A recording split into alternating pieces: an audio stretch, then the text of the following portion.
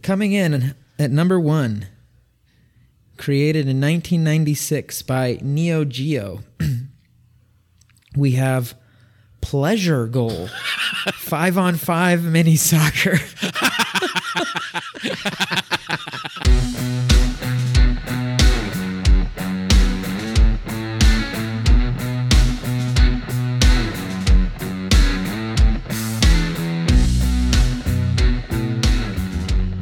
Found these vintage TVs, like really nice TVs from a long time ago that have like S component and an RCA like inputs. Oh, shit. They were left here at this house. Are you creating a gaming room or something? Dude. Yes, I am. Man, that makes me jelly inside. Yeah, we mounted some TVs to the walls and that kind of shit. And I've got my PS5 up now. I held on to that PS5 for this moment, dude. Like, as crazy as it was to let it sit there all that time. Like, I opened it here. You never actually opened up your PS5? Till I got here, yeah. Till I got to the home. How long have you had it? Probably 8 months. Holy shit, dude. Yeah.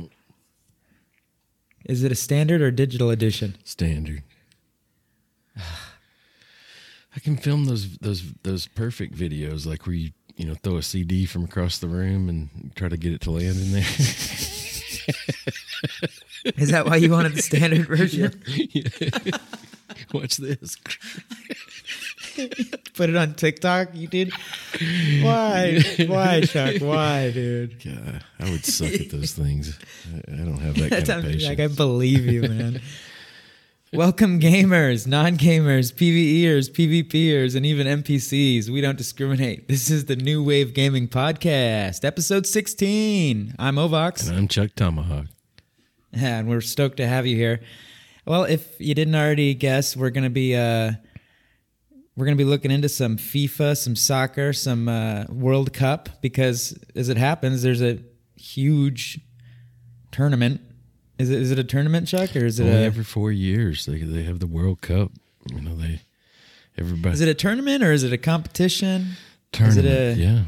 It's definitely tournament style. I guess like it's not just traditionally like say the NBA basketball tournament where like one loss you're out. You kind of start out in these groups and then you advance to the second, through some stages and I would butcher it, as far as getting it exactly right, and what happens when certain situations arrive. But in this first part, you're right about the group thing. Yeah, you've got your little group, your 4 buddies, and they're not buddies, dude.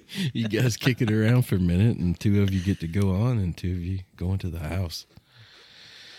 So, oh man, yeah. So little event going on over there. Yeah. It's in. Well, I'm joking, right? I mean, I think is that how you pronounce it? I knew this topic was going to come up because I think there's, everyone pronounces it differently. Mm-hmm. I've heard Qatar, and now, what is it? I think I was just joking with the first one I said. I don't even know. No, but you got to say it again. What was that again? But I would say Qatar. I don't think that's any better than Qatar. I mean, that might be right, dude. What do I know? Yeah. Well, the maize get stretched over here. That's in the United Arab Emirates, right? I believe so. UAE. Yeah, I'm pretty sure. I hope my geography's not off there. I don't know it super well over there. Well, that's very kind of them for hosting the FIFA World Cup. And yeah, it's groups, right? Group A, Group B, Group C. Yeah, or something to that effect. What group is the United States in? We're in a group with England, Wales, and Iran. So I think if as I understand, like if we beat Iran like cleanly, we should get to advance to the next round. But what do you mean by cleanly? What do you mean without throwing chingazos? Yeah. I mean, I guess just ultimately not tying. I see what you mean. Win because we tied Wales and tied England as well. So yep. I don't know. Like, there's kind of a point system that decides who gets to go to the next round, and I don't know, exactly what you get. I think you get maybe 1 point for a tie and 2 for a win, and I'm not sure how that plays out, but I haven't saw them this year, but my guess is, we should be able to do okay with the Ram, but it doesn't like as far as the USA teams I saw from the past, like it's not the best one I've ever seen, but they're young and scrappy, quick. Mexico's in a similar situation, man. But gosh, no need to get into that. Yeah. But yeah, it ain't looking great. Yeah. Oh, so we've got a very very sporty episode here for you. Gonna have a lot of FIFA in here. We're gonna be getting into some soccer game history. I'm gonna be using soccer and football interchangeably, but because you're in Mexico, listeners, I know. No, I know, listeners. Look, I know that the reality is that it's football, but I might say soccer interchangeably. I think as an American, like we're like tied to like soccer, like whether you believe it or not, like whether we should yield on that. Because, dude, they chanted during the game with England. They chanted, "It's called soccer." Like the USA fans. Oh, it's funny. No, I get it. Yeah, I don't really care at the end of the day, but. I mean, it does make, like, when you think about it, like the logic of it, how they're at kicking the football, so they call it, they're kicking it all the time using their legs and feet, so they call it football. Yeah. And then you have American football where they rarely use their feet. So yeah, you can't strongman the logics on that one, man, or whatever. Yeah. Well, I mean, as far as comedy goes, they're both pretty right. Soccer kind of isn't as good as foot and balls. Like, yeah. It's better than clam slap. I mean, soccer. Yeah. So we got some soccer game history for you. We've got we're gonna be talking about FIFA games, and we've got. Chuck Tomahawk has the predictions for the World Cup, who's going to be winning this World Cup, and based off some cool gaming algorithm stuff. I got a cool top 5 list for you that we're going to be looking at towards the end of the episode as well. And before we get into that, though, we always like to chit-chat for a minute or two about our latest gaming experiences. And, well, that's been Warzone 2.0. Pew, pew, pew, pew, pew. Yeah. Man, how about it? Chuck, go ahead. I think first impressions, bang, bang. I've kind of been running it like full graphics wise, and like I just love like how immersive it feels, and yeah, just rub it in. Yeah, go ahead. I like that part, but yeah, it seems like we've spent like a bulk of my experience has been in the DMZ area, and yeah, it was unexpected. Like when we've talked before about what was coming up with this, like we didn't necessarily say, hey, there might be this part that's kind of part survival game, part I think the chance to get those skins and things for your guns is really cool in there. Like it's kind of drives me to want to play more and be involved. Yeah. Like I don't want to miss out. Like if the group all gets a really cool thing or or something. So yeah, I'm digging that for sure. Just some of my first impressions. Yeah, 2 thumbs of the DMZ. But what about the regular Warzone? That I haven't got to play as much. I think I still like. I want to say like the first characters that I killed in DMZ. I thought I didn't realize they weren't. They were NPCs. I remember when you were like, I don't remember exactly what you said, but it was something along the lines. It was real simple. You're like, are those real players? Yeah, or something like that. Because it means more to me when I kill a real player for sure. Like especially since were you heartbroken? No. Once I saw the appeal and the fact that there are a few real players too to kind of sprinkle in there, just to even feed that kind of how you can spoil somebody else's extraction, kind of thing. Yeah, it kind of makes up for it. So, dude, for the longest time, I didn't believe Pepe Tortilla that there were actually other players in there. Yeah. I just didn't believe him, man. He kept saying it. He's like, I swear, man. I swear there's other players in here. And how does he find out so quick? It's only been out for days. Like how does he? Because it literally says on the freaking thing, man. And I never actually read the description. Screw all that. It says something to the effect of taking on NPCs or something, AI or whatever, and other operators. And when it says "and other operators," that's other players. So it's very clear. And then it's when you load into DMZ and it like drops you in there. I think it's Captain Price or someone like that. One of the there's like someone talking to you, telling you what to do. When you load in, you're in the DMZ. You need to do. He says in there, you're gonna face other operators. So it's like, oh, okay. So eventually I was like, oh, okay, you're right. And then we've obviously engaged them. I love DMZ. I think it's a great new mode that they brought to the table. Yeah. Because a lot of people were like, well, where's Plunder?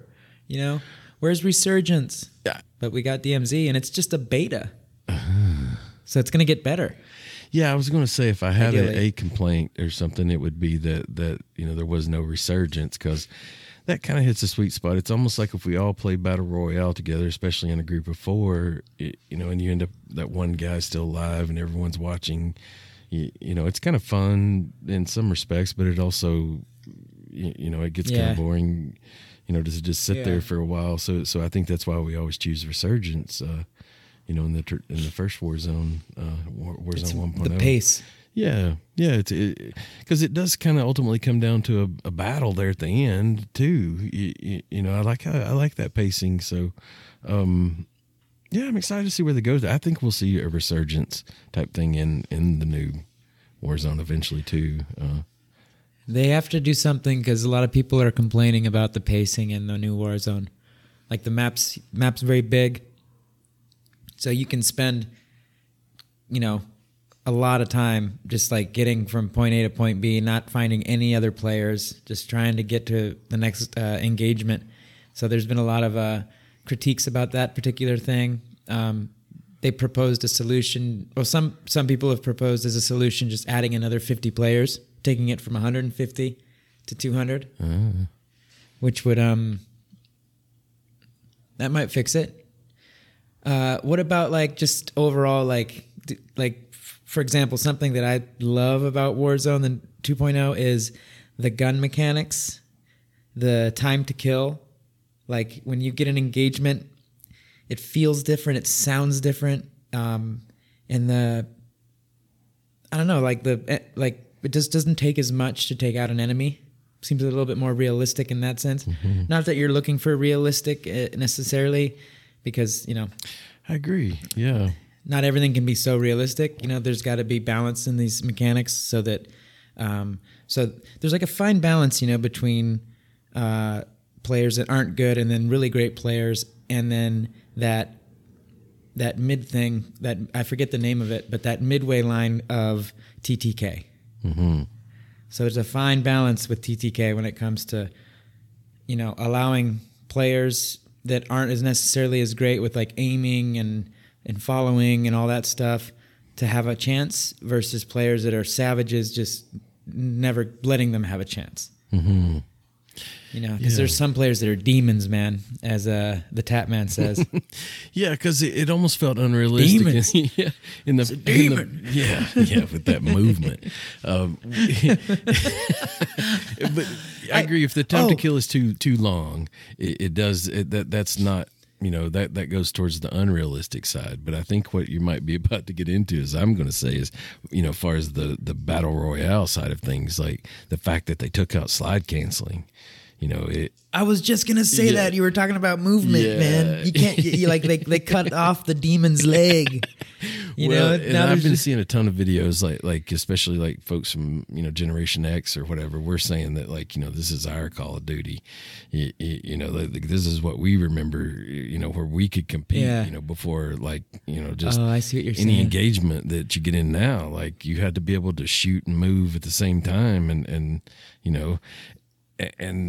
toward that realistic point, like there's no bunny hopping in real gunfights. I don't think, like I can see how that got. Oh, like in the real world? Yeah, yeah, and Can like you you said, imagine? we're not necessarily looking for just a perfect sim, but Yeah. I will say, dude, I've already saw. Have you heard of the G Walk already? Like they're already exploiting the new movement mechanics.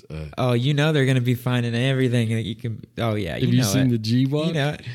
No, no, it's I almost haven't. like they kind of look like they're moving like a monkey. They're kind of hunched over. I can't tell you what buttons they're pushing or whatever, but I assume it's like something to do with the mantle mechanic, like where you can kind of porpoise dive or whatever. Oh, God. Yeah, they're. I'll look for it. They're I'll doing look for some it. craziness. So That's funny.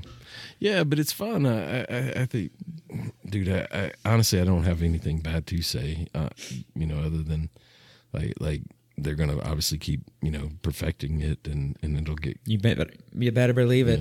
Yeah, they will. Yeah. They will. What else caught my eye about Warzone? Are you going to get the full game? Modern Warfare. Do you like? Yeah, Two? I already have. Oh, yeah. Have you got Battlefield 1 yet? No. Ah, man, No, dude, you don't know what you're missing. You don't know what you're missing, Tomahawk. But Yeah, I feel like I tried it once before. I would love to play with y'all. I'd get it just to play with y'all. I don't have any, qualms against doing that. I just hadn't had time. oh, it's all Yeah. good, man. I'm just giving you a Yeah. hard time. All right. So Warzone 2. What would you? How many stars would you give it? I'm gonna give it 2 thumbs up, 3, including my wiener. Jeez, what? I asked for stars. What are you, Siskel and Ebert on Pornhub and my wiener? Most people aren't going to know who Siskel and Ebert are if they're too young. And then this shout 2 out. thumbs up. That's it. That's the easiest review. You just 2 thumbs up. Never changes. 2 thumbs up. I said, Pick up a book at the airport. 2 thumbs up. Oh no, they didn't do books. They did movies, right? yeah, they did movies. Was it movies? You'd look on it and say 2 thumbs up. That's true. Yeah, That's yeah, they funny. were a good dude. But I'm in. I don't remember. I think it was on movies. They did that on movies. If I had, we're talking like a 5-star rating. I'd go 4.5. 4.5. Yeah. What's taking away the last 0.5? Because only a rookie gives like round numbers as scores. Okay, I see. You obviously use Amazon a lot. It's Dave Because it's always Portnoy. 4.5. Like, you don't see Dave There's never Portnoy's, 5 complete stars. Pizza reviews. It's like one bite. Everybody knows the rules. Anytime he asks somebody to give a guess score, they'll be like 7, and he's like, "Yeah, rookie score." Nobody gives round numbers. So he's always like 8.1. That kind of thing.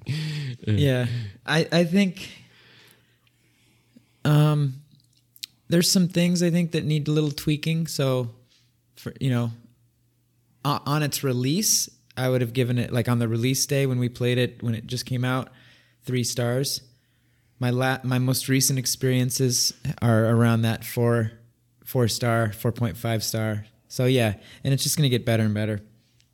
Yeah. Oh man, it's those games. They provide a unique gaming experience that you can't really find in other games.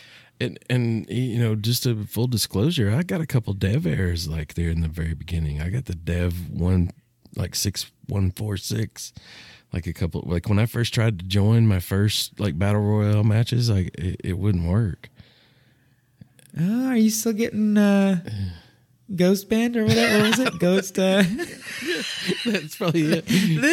They're still punishing the shadow band. They're still from trying to Warzone. dull the tomahawk.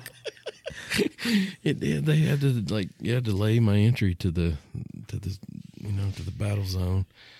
Yeah, we're gonna send this guy a dev message. Error. It's frustrating, but I don't know. I felt like it was first day. Everybody. I try. You got to try it like opening day. Just to say you did, and yeah, that's what I got. But I got in there eventually. Yeah. Yeah, man, I look forward to seeing what Warzone's got. Warzone 2's got coming for us. All right. Yeah. Soccer games. Juegos de fútbol. Mm-hmm. How long have they been around us, man? They've probably been around since the very beginning. With it depends on how you would relate a soccer game, right? How you define it. The earliest soccer game I could find was 1974. And the only reason I think it's soccer game is because it's literally named soccer. I agree. I was kind of... Otherwise, it's hard to tell what you're really looking at, like, it could be soccer. I feel like, I was kind of searching for the worst that I could find or whatever. And I saw... There's some bad ones. I saw, like, I feel like maybe at that time frame you're talking about, it was like they had took Pong and they just put some soccer players on the field, essentially. Yes, exactly. You're like, look, there's an overlay. It's listeners, you gotta look for this. Go on to Google and just there's some good YouTube videos too, where they go over all the games. But if you go on there, look for just type in soccer game or just soccer by. Hold on, who was that by? Chuck, was it by? I think it was by the Spectrum. I got a picture here because I took notes. Everyone, I took notes because this is a professional podcast here that we work on. Nothing but top notch. What's it called? Hold on. It was on the Odyssey. Came out in 1974, called Soccer, and it is like you can see the little paddle things going up and down, and there's just an overlay of red and blue players. Yeah. And I think the Odyssey was released by Magnavox. Mm-hmm. Yep. The Magnavox Odyssey, I think it was. Yeah. My cousin actually had one. I played some games on there. There's a game I think called Quest for the Rings is probably its claim to fame. I have to say, as crazy as that sounds, I was watching some gameplay of that, and it's kind of like he was hitting the Pong ball, and there was the overlay includes a goalie, and it went right. The ball went right by the goalie, and I was like, "Oh man, he almost got that!" Like, just bringing your imagination. Yeah, I mean, it was almost better than Pong. I'd have to say. Oh man, and it's cool. You know what's rad is like when you've experienced those games, or you're just like really aware of like. I don't know. It might be impossible if you're not a certain age or older, but that represented a huge improvement in like quote unquote graphics. Yeah. Well, or like the gaming experience. Like that was a huge advancement going from just the paddles to like an overlay on the screen. It allowed your imagination to go a little bit further. Like, isn't that? Oh, yeah, absolutely. You know what I mean? Like, well, and I think one of the funny things about that story too is like I want to say they released the Odyssey was maybe released under some other name or a little other something to the name in the UK, and they released it like that. And I think in the United States they went to release it and they decided like maybe it would be better, like hockey would sell better, so they just they just switched out the like there was no like, hey, we got to make people skate now, or anything like that. Yeah, they just changed the name. Yeah, I saw that because it literally said on this video thing, it said soccer ! And then there was a / and it said hockey ! I was like, I see. Yeah, oh man, a lot of imagination had to be involved in that to keep it going, but. It was better than Pong, and I I think that was the beginning, but yeah, something I noticed was like depending on what website I went to or what article or what YouTube video, etc., I would find everyone had kind of their own independent list of all, quote unquote, all the soccer games or all the football games, mm-hmm. And they wouldn't necessarily coincide, right? Like, so I noticed like each source kind of had like what they deemed it in their article or whatever it may be, what they found to be the entire list of soccer games, which on Wikipedia, man, I don't know if you spotted this anywhere. I didn't know this, adding to the names for football or soccer, as association football. Have you seen that? No. Like if you look for soccer on Wikipedia, go ahead, pull it up right now. Go ahead, listeners. All right. Do it with Chuck. All right. Pull up if you type in there and let's see if it works for you guys like it did for me. All right. If you type in soccer Wikipedia, it's not going to come up as soccer. It's not going to come up as football. It's going to come up as association football. Sure see what enough. pops up. Really? There it is? Yep, exactly like you said. Association Boom. football, more commonly Boom, known bada as bing, football baby. or soccer. Really? Ahí está. Ahí está. Why? As they say down here. Ahí está. What? Ahí está. There it is. There it is. Yeah, so I didn't know that. I didn't know that. I was like, oh, okay. There's a lot of soccer games, man. Like if you go to the list of soccer, there's a list as well. If you go to the list of soccer video games, it's an extremely long list. Yeah. So it's hard to really pinpoint. I think the farthest one back I could find that was quote unquote a soccer game was that one because it was called soccer, but it was clear that they just put an overlay onto what looked like Pong. Mm-hmm. That was like laughable, but like I said, it was amazing how much like it.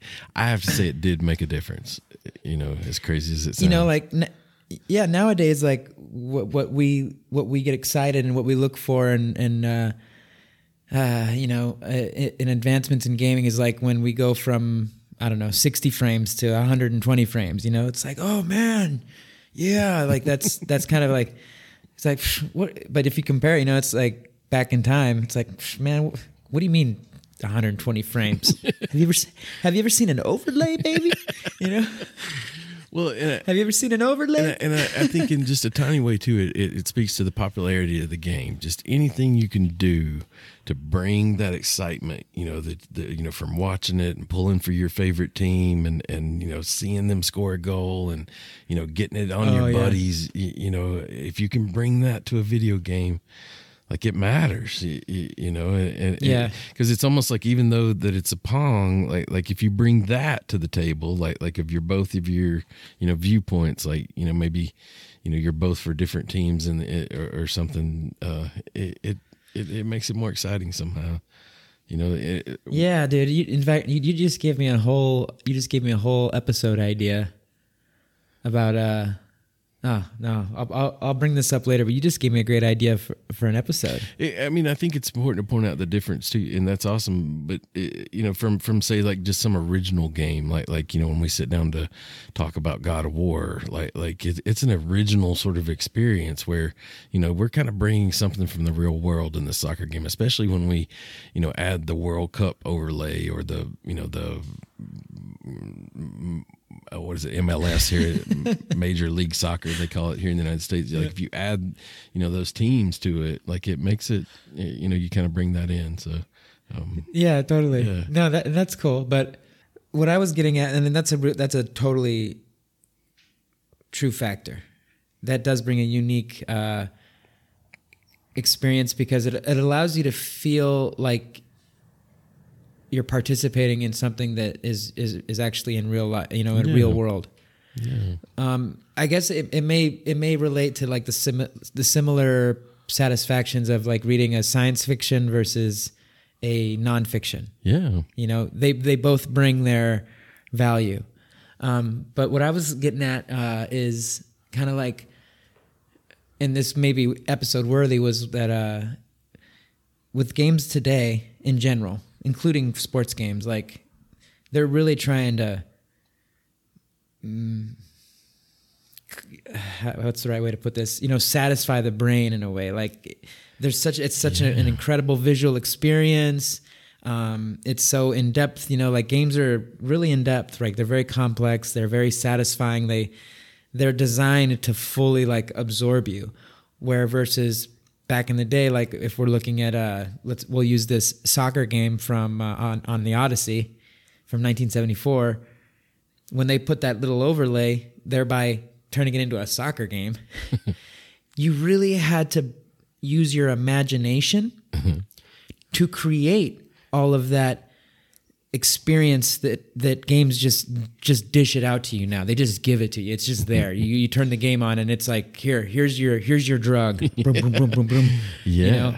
With games back then, you kind of had to use your, like you did, like you were describing with the goalie, like, oh, he almost had it. Oh, he almost caught that. You know, he almost deflected that ball. Even though in reality the little character wasn't doing anything, he was just an overlay, just standing there. Like, even if it hit him square in the chops, it would have went right through. Yeah, I mean, it would have went under. He may have almost deflected it, depending on how many mushrooms you've had. But otherwise, he's like, hey, looking up at you from the screen. I was gonna. What the hell? Haunted Game Boy or whatever the fuck they're doing right now. Just kidding. Good on you, little buddy. This is an Odyssey. Damn. No doubt. I see where they're going with it, but yeah. What the hell? It did matter, and yeah. You know, and man, that was. Was that an Ovox point? A Chuck point? I don't know. I don't even remember what we were originally talking about. It's fun, isn't it? Just kind of covering the history of soccer games here. I kind of had to go. I think what we were saying is that it's just kind of hard amongst such a long list of soccer games now. It's kind of hard to pinpoint the very beginning, but for the purposes of this episode, let's just say that this 1974 Magnavox Odyssey release of soccer was kind of the beginning of soccer games, you know, per se. Yeah. Let me get my outline back up here. I found a pretty. I liked it. It was a good article, very synthesized considering the history of the video games around this topic. It was on the fandom.com by James McMahon, I think his name is. I hope I'm not getting that wrong. He wrote this on July 5th, 2018. The Weird and Wonderful History of Football Video Games. Uh-huh. You can check it out. It says you can pinpoint roughly. This is a funny article, the way he wrote it. You can pinpoint roughly, like a very drunk game of pin the tail on the donkey, the first attempt at a football game back in the primitive 70s. And he mentions a different one. He doesn't mention the 1974 game. He mentions a console.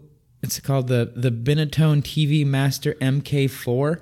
Yeah. Have you ever heard of that, man? No. Damn. No. Sounds kind of sounds nice. like a. Yeah, that's kind of nice. That's a Binatone. Sounds like it has a wood grain.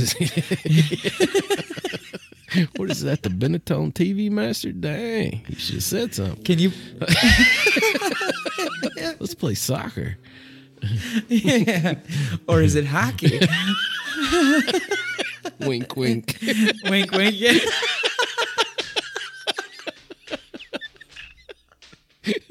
Oh gosh. Wink, wink. Oh man. But let me read this real quick. It says, Binatone TV Master MK4. I'm gonna bring that up here in a minute. I want to see what that looks like. Or I don't know if you could bring it up, Chuck, real quick while I read this. The Binatone TV Master. Yeah, I'll bring that up. Yeah, MK4. It says this was a little box you plugged into your telly, filled with pre-installed games, on which you could gosh, can I even read? Let's see.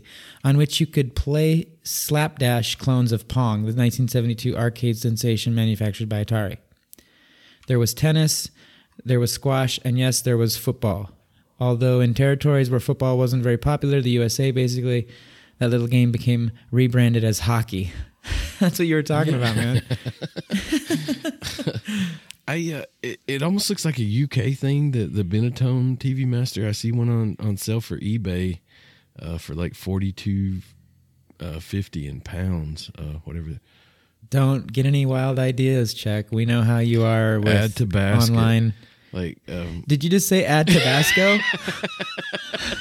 Hey, there's a buy it now. Add Tabasco. Like, are they offering you the Binatone TV Master plus a bottle of Tabasco? Add this to your purchase. It can be here by December 7th. Oh my God! Oh shit! From Bristol in the United Kingdom. Yeah. Add to basket. I know what you were saying. I was just giving you a hard time. Yeah, no, it looks pretty cool.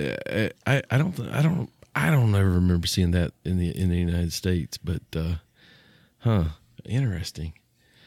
Yeah, it says I'm continuing the quoting here from the article that the rebranded hockey and et cetera, it's unsurprisingly it didn't really look or feel a lot like football unfolding unfolding on screen how you'd imagine an Olympics held on the moon. Oh, yeah, okay, this guy's just Olympics using a held reference, on the moon. Yeah, that's a great reference. I wasn't following it that well. It says it wasn't until 1979 and Mattel's Intellivision Soccer when glorious color was added to the mix for the toy's giant pioneering, albeit beige, home console, the Intellivision. Bam. That was our very first episode, listeners. If you haven't heard it, check it out. It was a fun episode. It's a long one, but we really got into the Intellivision in that thing. True, and this is where I can come into the story in real life. I've played that game. I think it was called NASL or something like that on the Intellivision. Oh, and yeah, the ball was stuck to your foot, like as nasal, the old nasal soccer, nasal soccer. It was like 3-on-3. And as best as I remember, and you the ball pretty much stuck to your foot, but you know that little man, like the little symbol for that we like from the Intellivision, like you had him at least instead of it being like the Atari one, you know, right about the same time Atari had Pele's soccer. It was sponsored by I think this famous player from Brazil, like you know some people say like Pele. the best ever or whatever, an awesome dude. Yeah, you know, did all kinds of great. Humanitarian type work, I think as well, like after his career. But Pele. Yeah, but anyway, like that version on Atari, I think I played that as well, and it stuck to your foot.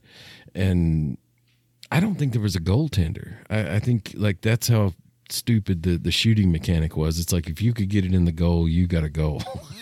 Hey, baby. Like, Goal. But yeah.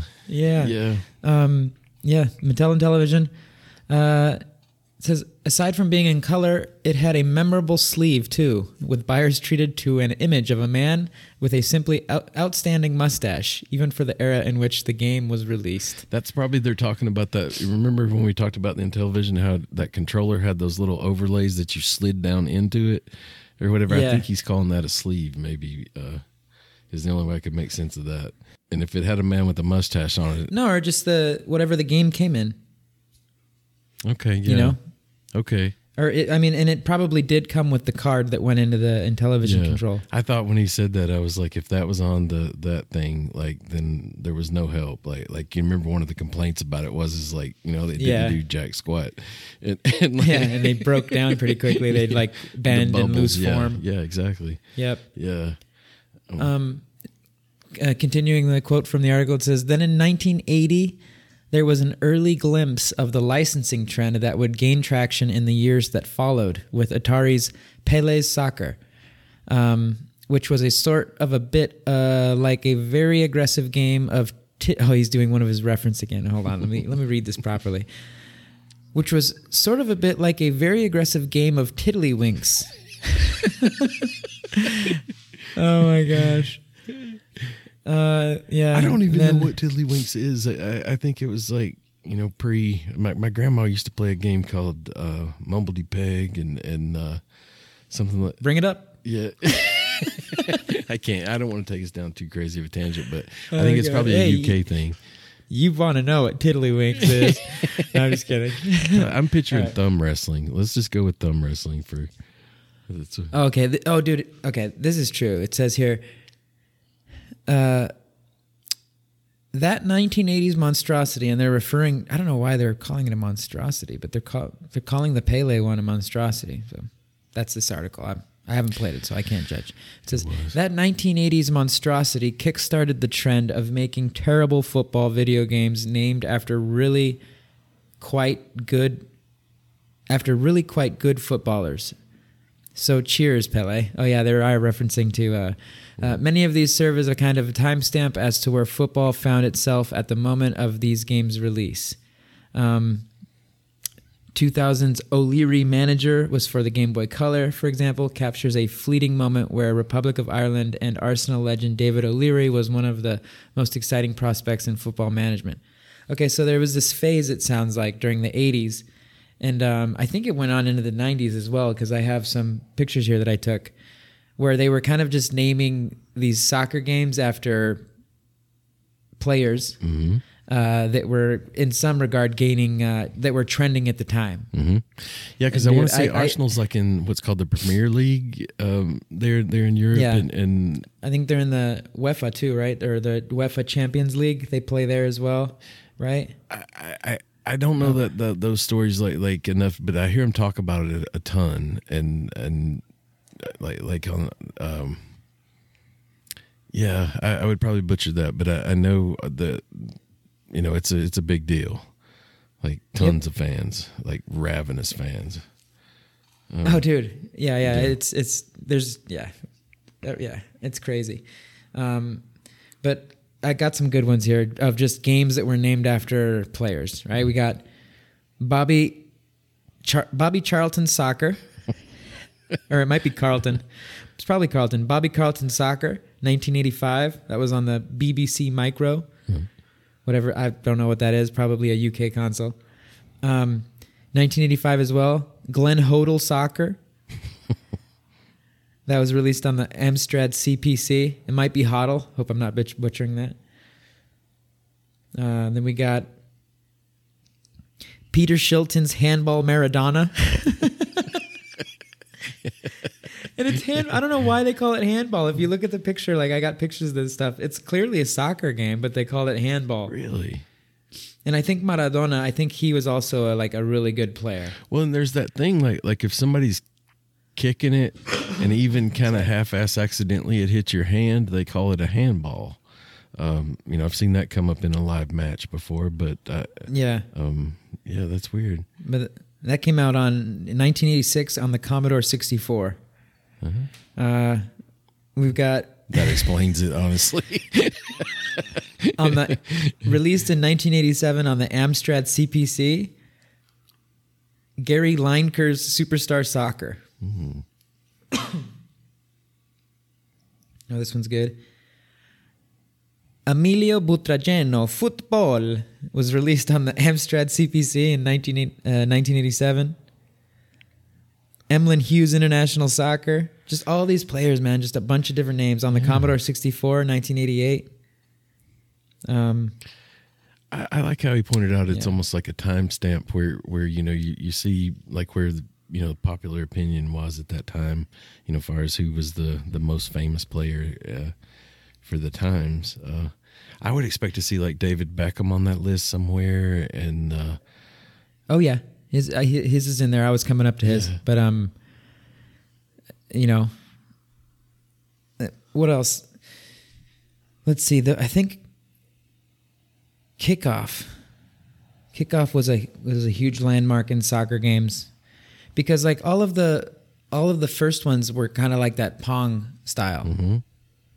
The very very first ones, and then the Pele style came out.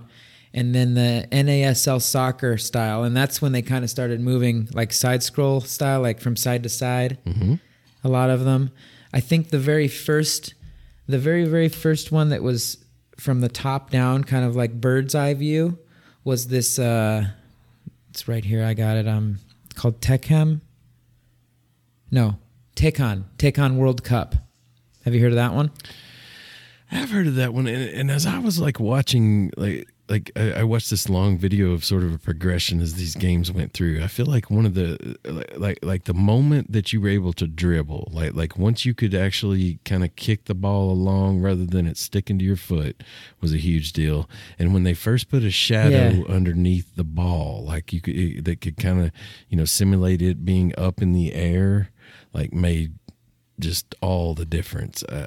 In my opinion, there were kind of two. Yeah, totally. There were kind of two, marks there, and then for me, like I tried to explain this before in a previous episode, and it's kind of this could possibly be a choke point, but like where, you know, I'm just kind of going crazy here, but I know for me, there's like cartoon soccer, and then there's kind of sim soccer.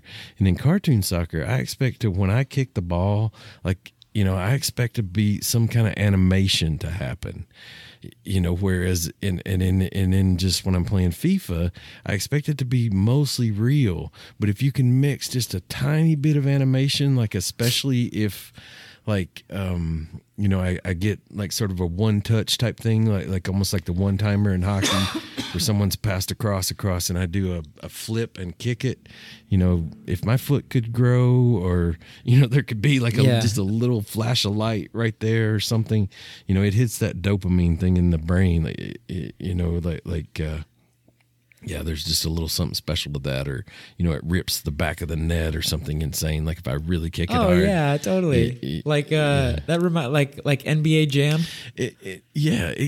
But there's a point. Like, you know, in a sim game, you don't want it to go too far, but you also don't want it to not be there at all. Like if something cool as hell has been done, you know, and so yeah, it's a fine. No, man, sim games are sim games. They have to be. They have to be as realistic as possible. Yeah, you're not alone with that, you know. But there are like things like replays, like when, you know, a really good goal has been done. You know, does that rule apply in the replay? You know what you're saying. Like right now, like if I score a big goal in a drop-in match in FIFA 23 or whatever, most people like fast forward through the replay, so you never see them. But if they were to allow it to play, you know, one of the things they put in it is like it'll show the miles per hour and a few, you know, like stats, which, you know, I think that's a good place for it. Like it doesn't affect the you know, the realness of the game, but you get it as well. Yeah, like in real life. Yeah. Like if you're watching it on TV, like you kicking the ball and it just blasting through the net isn't like real life. I agree. Yeah, that'd be like if on Flight Simulator, you know, they the new like flight simulators, like the new ones are crazy realistic, you know. Yeah.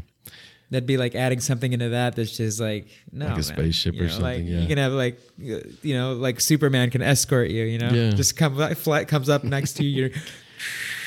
You're flying through the air, and then he just pulls up next to you. Like, what the hell, Superman? Well, and I guess one of the reasons I bring it up here is as we're moving through this progression of the soccer games, it feels like that, you know, they were faced with a choice. Like, you know, and television had that sort of improved stick man. And then, you know, you started with a little bit more blocky version of a character, almost like something out of Minecraft or something that, you know, and did they go in the direction of making it more real, or did they go with the, you know, the more cartoon sort of version of it? And, you know, I feel like both those things are incredibly hard to do. It's almost like you have to, you know, to pick one, like as far as making, you know, real physics versus it you know, now like where we can actually distinguish individual players. You know, you can say, oh dang, you know, there's Lionel Messi, I recognize his face.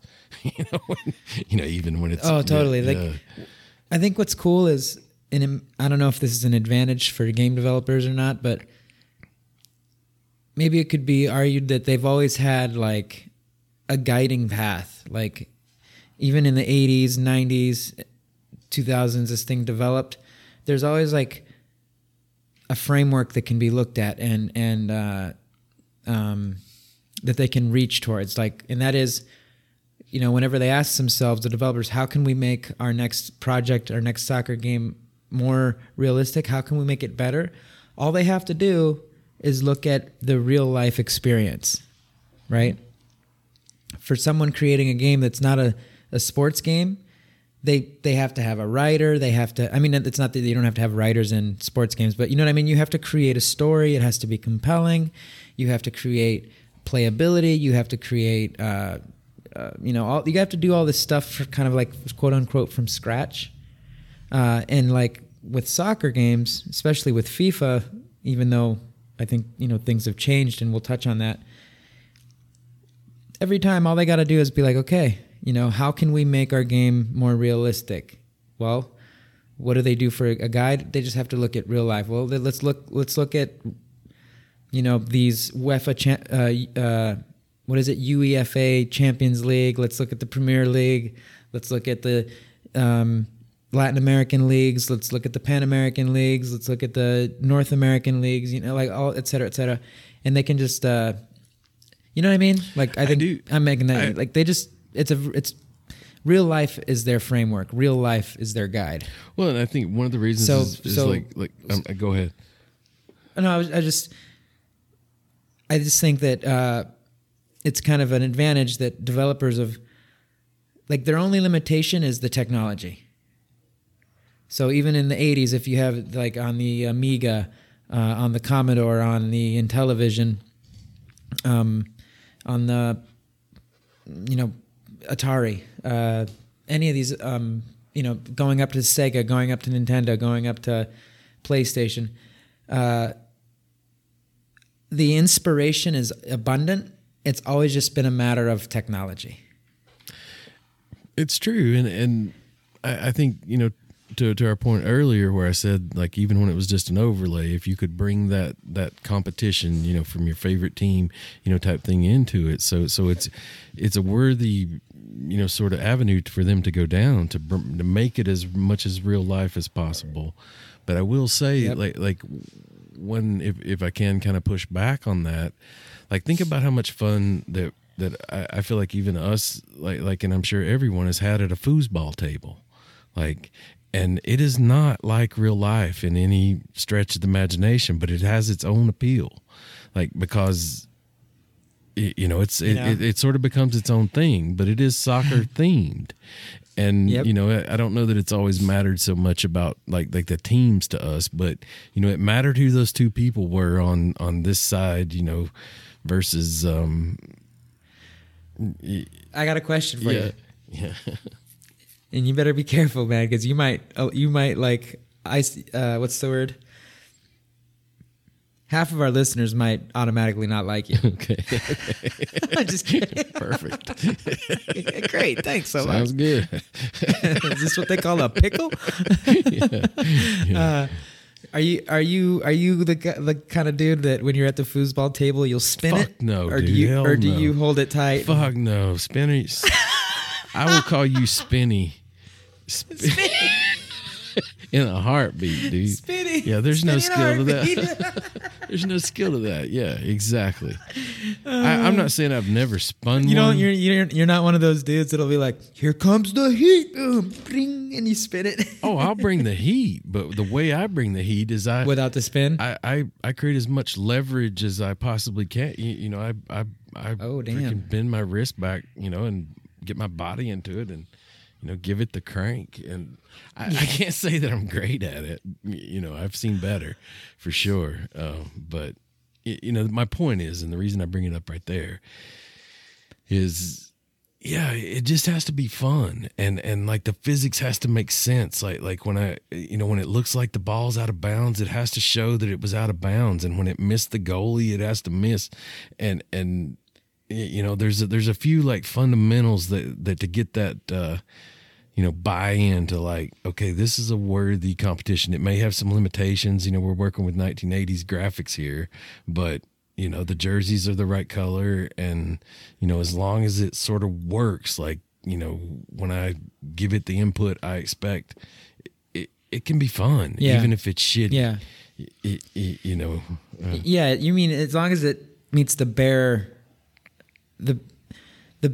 needed, like the minimum milestones to make it have the feel of a soccer game. Yeah, and be fair and, consistent, like work the same way, for each of us. And that way, like it's kind of like, I think people enjoy like making games for the Commodore 64 still to this day because it's fun for a programmer to get in those limitations and see what they can do with it. And it just like, us as video game players, we get in there and it's like, shit, this kind of works. Like you can cross it and hammer a goal in. Like there's always something satisfying to that.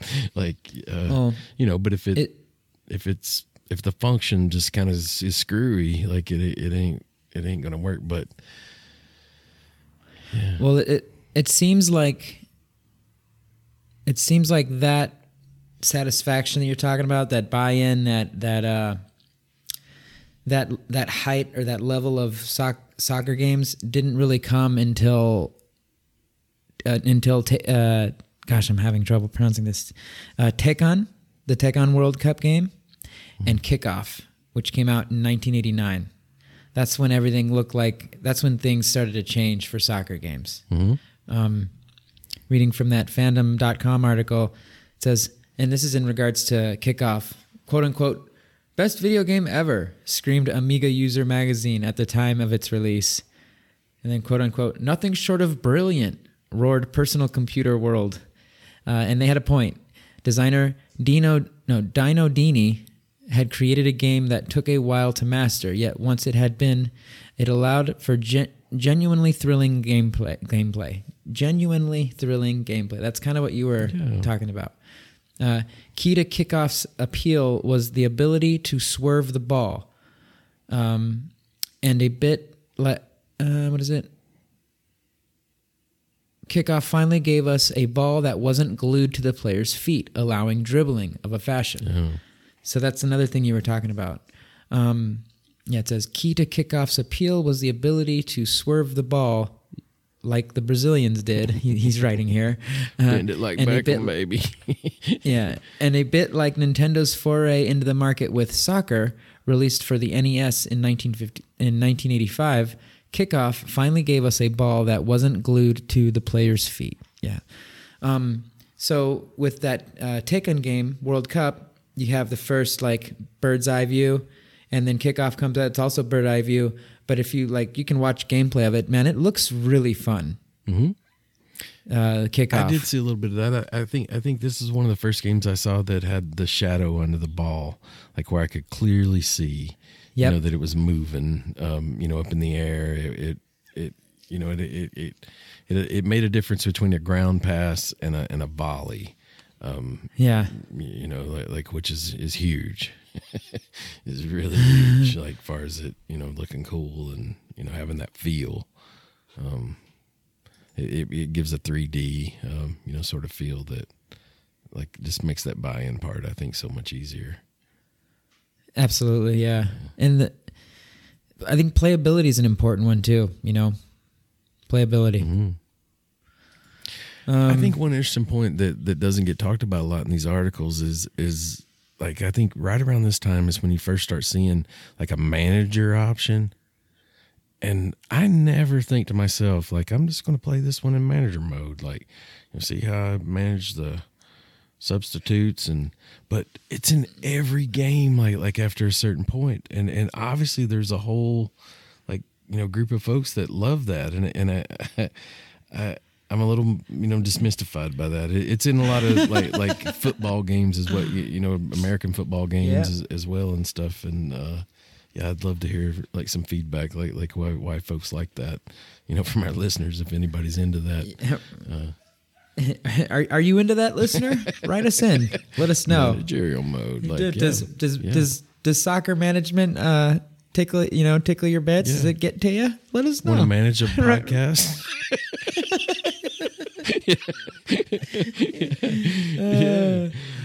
Oh gosh. Yeah, it's interesting. It's in there though.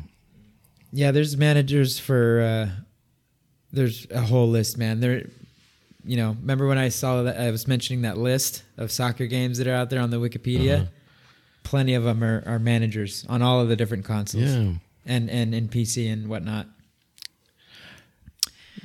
When did the first FIFA game come out? I did try to research that, and I think like technically, like far as the first World Cup game, like it was this game. No, the first FIFA one. What and what literally became like what we know as FIFA today, I think would be your 1993 FIFA International Soccer on the Sega Genesis. That was the Sega Genesis. Yeah. Sega. Featuring Sonic the Hedgehog. Yeah, man. Was Sega the one that was like Sega does what Nintendo don't, or was that a different? I don't Or was know. that I just watched this vintage I think it was Sega that this said kid that. had got one for Christmas. It like from that time period, and when he had his parents had him read it, and he said that's what it said on it. It said Sega Genesis featuring Sonic the Hedgehog, and Oh man, yeah, God, those are great times, man. yeah. Jeez. They were like, "Are you happy?" And he was like, "Yeah." Yeah, let's go to Pizza Hut. He was like, "Let's like this thing in." Man, but yeah, that's the first. Yeah, that's right. First I heard of the first FIFA game. I honestly, I tried to track down exactly what FIFA stood for, and dude, there are more parodies of that than there are actual information about what it stands for. and I think like how like here in America, like we put the adjective first, and other places they don't, like kind of gets like it makes this one a hard one, like in a little bit of a Well, Mexico's like that, down here. Yeah, I think so. It's almost Well, what did you find? several things. I wanted to see what you thought it was like. Well, doesn't it mean the Federación Internacional de Fútbol? No, Federation Internacional de Football Association.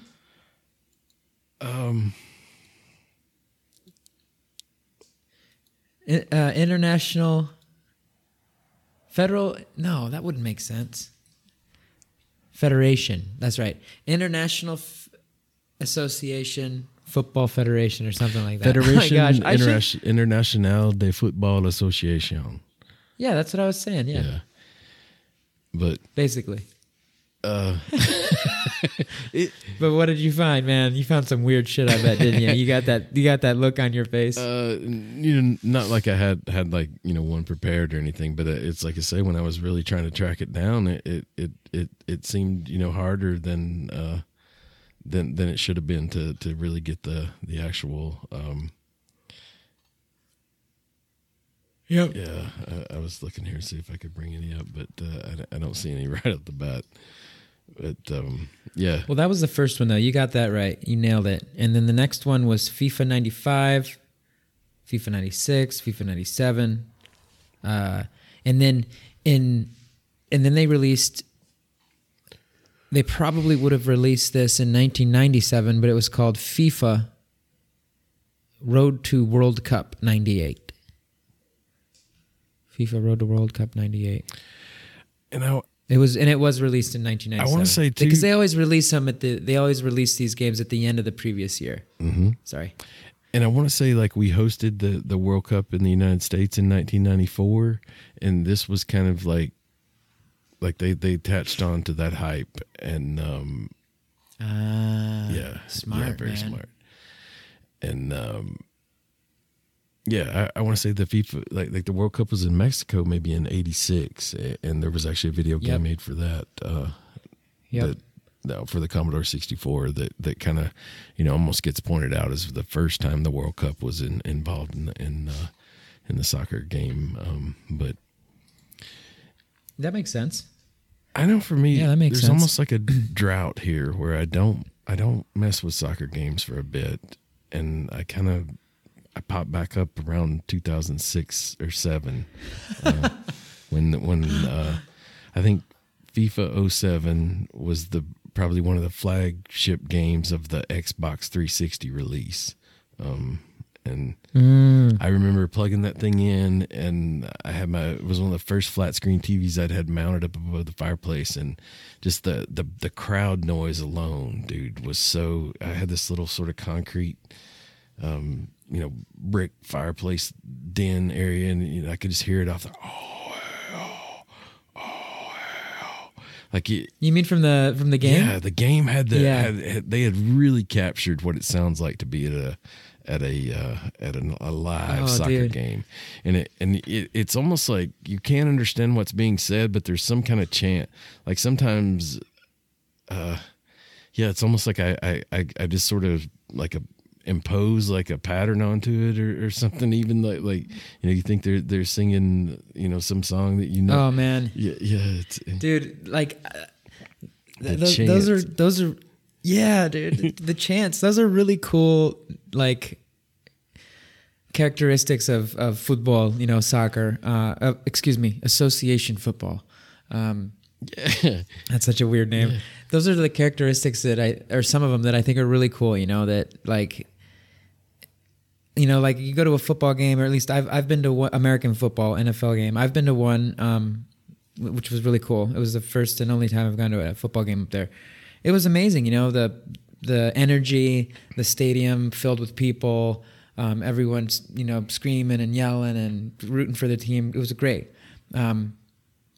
I didn't hear any particular songs being sang, you know, in unison or anything like that, or any like waves or anything. I'm sure those things happen, you know, sporadically. Maybe if you go to a different stadium on the East Coast or in the Midwest, or like, you know, one of your games, like they sing Rocky Top there at Tennessee. I'm sure, you know. But man, I have a feeling, I haven't been to a soccer game. Hopefully I'll go someday. That like, well, when you go to one of those big, like, not even World Cup, let's just say like a Champions League game, or a Premier League, or a Latin American, like, you're even just like here in Mexico, a local Mexico game, dude, I just feel like it's different.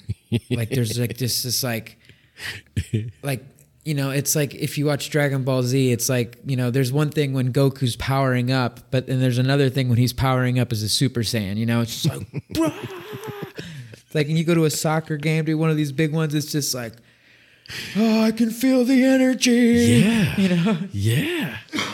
You know what I mean? Yeah. And they chant and they sing. And like, I know that in Mexico, like, I mean, hell, you can watch this on the, I don't know if Mexico has any more games coming up. But because they just lost against Argentina. But whenever they play, when the opposing team is like lining up for a penalty shot, everyone in the stadium that's rooting for Mexico will start going,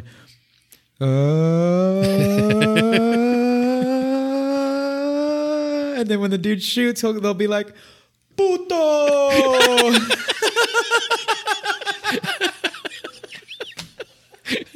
And it's like, oh, it cracks me up, dude, whenever, you know, it's just like, gosh, there's something so the bonding is almost more than an NFL game somehow. I feel like I think I've been to one pro NFL game, and it almost felt like I was more to myself, almost like you know, although we were all rooting for the Panthers, like I didn't necessarily feel that camaraderie to that extent that you're talking about. I know, it's like everyone's on board. Like, it's nuts, man. Yeah, you know, just like and you'll hear the whole stadium just doing that, you know, and it's just like, whoa, jeez, you know, and dude, I can't even say that from experience. I can only say that from just like seeing it on these games, you know, because especially down here where I live, they're all over. I see them all the time. Dude, you know, they're in my peripherals. I just experience them passively, organically. It just happens. I think it's a vibe. I think for a lot of those people, it's like one of the happy memories of their life, and they kind of like create that. An example of that, if you're they're at El Squid Row in Cabo San Lucas, like they have like waiters that come around that are kind of soccer soccer hooligan themed or whatever. Like, dude, I've never been so drunk in my life. Like they were like they just it's like you know, it's like, well, I wasn't thinking of drinking tequila, but I guess I am. Like, there's almost like a little set of stands there, and the guy's like he was so hyped, like, you know. Yeah, he successfully gives you a shot, and you're like, you just scored, amigo. Go. Good job. Yeah, it's like I wasn't gonna have this, but you got it. You got me. Usually, you know, like they have a shot girl or something come by or something, you know, and just dude, with a whistle, beer, you know, kind of thing. But with the whistle, this guy, like his energy. You're like, no, please not me, and he's coming in with a whistle. Oh my god, dude! Bottle of tequila in his you know, what are those called? They have the thing with the holsters. He's got a bottle of tequila in the she's got a bottle of tequila in the holster. You know, comes up. You know, stay away. All right, we're deviating again, dude. Yeah, I could go so far with this too. Yeah, so I'm not like what happened after the shots that I got from that man, but that's for another episode. Yeah. So FIFA, 1993, they released that International Soccer. Looks like it didn't do amazing, but with the birth of the PlayStation and more powerful processing abilities, I'm quoting from the fandom article, not to mention the use of real players' names for the first time ever, FIFA 96 announced itself as a real contender to the crown of best football video game ever, an honor that at the time was held by Konami's International Super Soccer. What Konami's game didn't have was official licensing. What it did offer, though, was arguably the most realistic, fluid, and exciting computer football experience ever. I think Konami's International Super Soccer was what would become Pro Evolution Soccer, or PES, P-E-S. And I always remember my friends, as a little kid, I remember my friends always arguing over which was better, FIFA or PES. No kidding. ¿Cuál es mejor, güey? No, güey, yo digo que es mejor FIFA, güey. No, FIFA, no, PES, güey. La PES es mucho mejor, el PES, güey. No mames, güey, no, el FIFA. You know, just like, no, güey. No, güey, FIFA, güey. Sorry. But that's, dude, I just remember that. No shit. Mira, yo te presto FIFA, tú me prestas PES. You know, I'll lend you FIFA, you lend me Pro Evolution Soccer or whatever.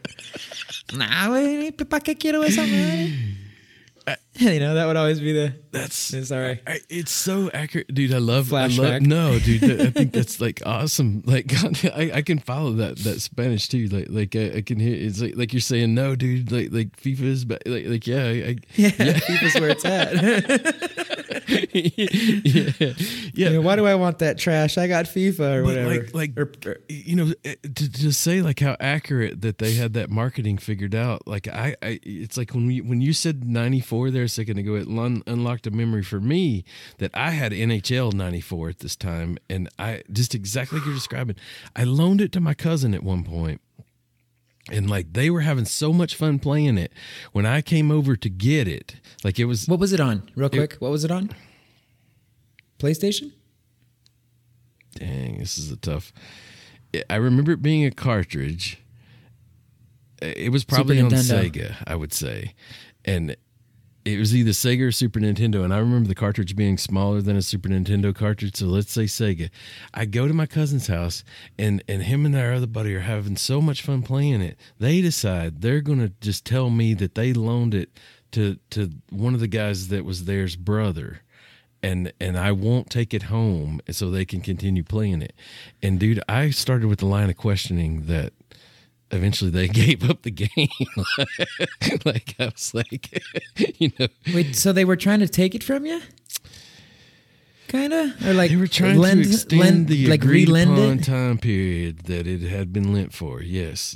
I see. Not necessarily like take it forever, but they, through false pretenses, tried to, and dude, there was no doing that to Chuck Tomahawk. I was like, so Manuel has it, like, And just went down this whole road until I got to the bottom of it and got that game. So, yeah, man. It was a lot of fun. It was a whole lot of fun. But yeah, so I missed this little part of FIFA. It's like I say, I don't come back until the Xbox 360. That's interesting. Do you remember playing any of those games at any of those times? No, I never played any soccer games, in all honesty, until I went to university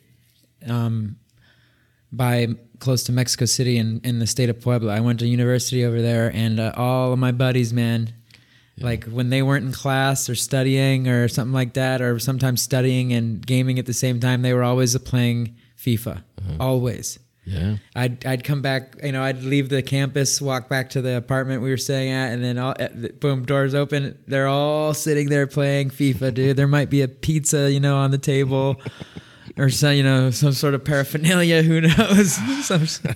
And they're all just like, you know, going at it hard, man. Gosh, man, and so it became a if you can't beat them, join them situation for me. So I eventually got the hang of it, you know, and this was on the PlayStation 3, I think. Got the hang of it, and it was right around World Cup 2010. Was that in South Africa? Yeah. I can't remember. Because the next one was in Brazil. Okay. Yeah. Right? I think so. That's when they started getting really good. I hear 2012 like touted as the best one ever sometimes. There couldn't have been one in 2012. What's that? The FIFA 2012? I'm talking about World Cups. World Cup 2010 was South Africa. Right. Not necessarily the... Like sometimes they... Oh, you mean the games, the FIFA games. Yeah. Sorry. Yeah. Continuing from the article, Konami didn't have... what it did offer was the realistic, fluid, exciting computer game experience ever, and that was the International Super Soccer by Konami. After a rebrand... Oh, they did. Okay, so they rebranded to Pro Evolution Soccer, and they released a new game in 2001 called Pro Evo. So far ahead of the pack, it was like Manchester City had been drafted into the Scottish Premier League. He's making a joke there.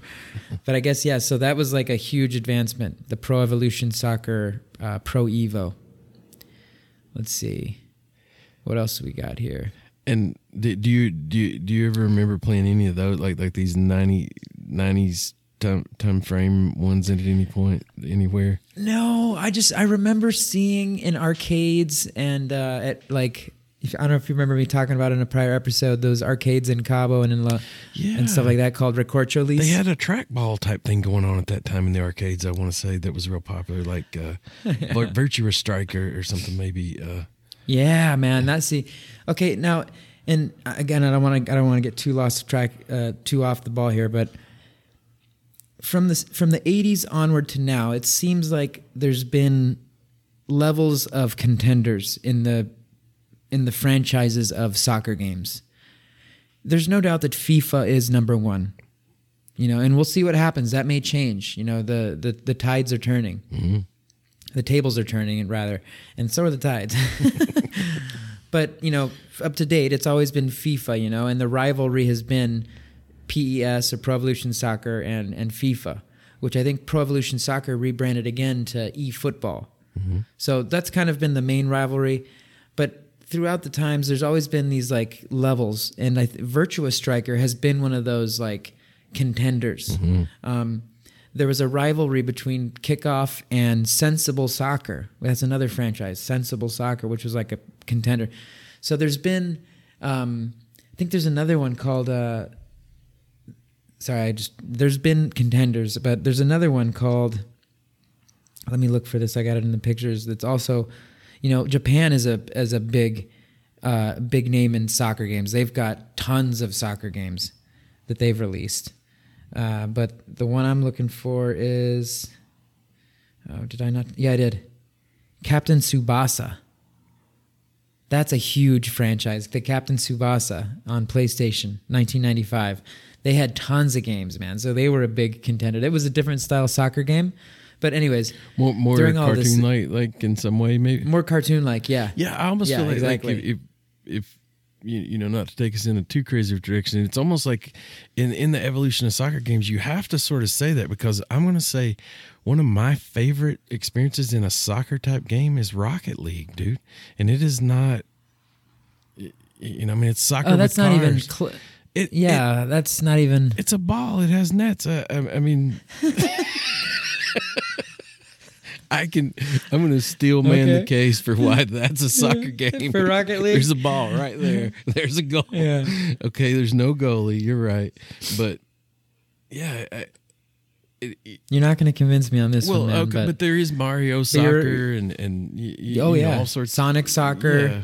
I remember seeing a Sonic type of one. I remember seeing a Looney Tune type of soccer game. Yeah, Rocket League is on the fringe for sure, but somewhere between the sim and there is like another experience that can be really fun. Even in the newest FIFA, there's like a street ball type version. I think it's called Volta. Yeah.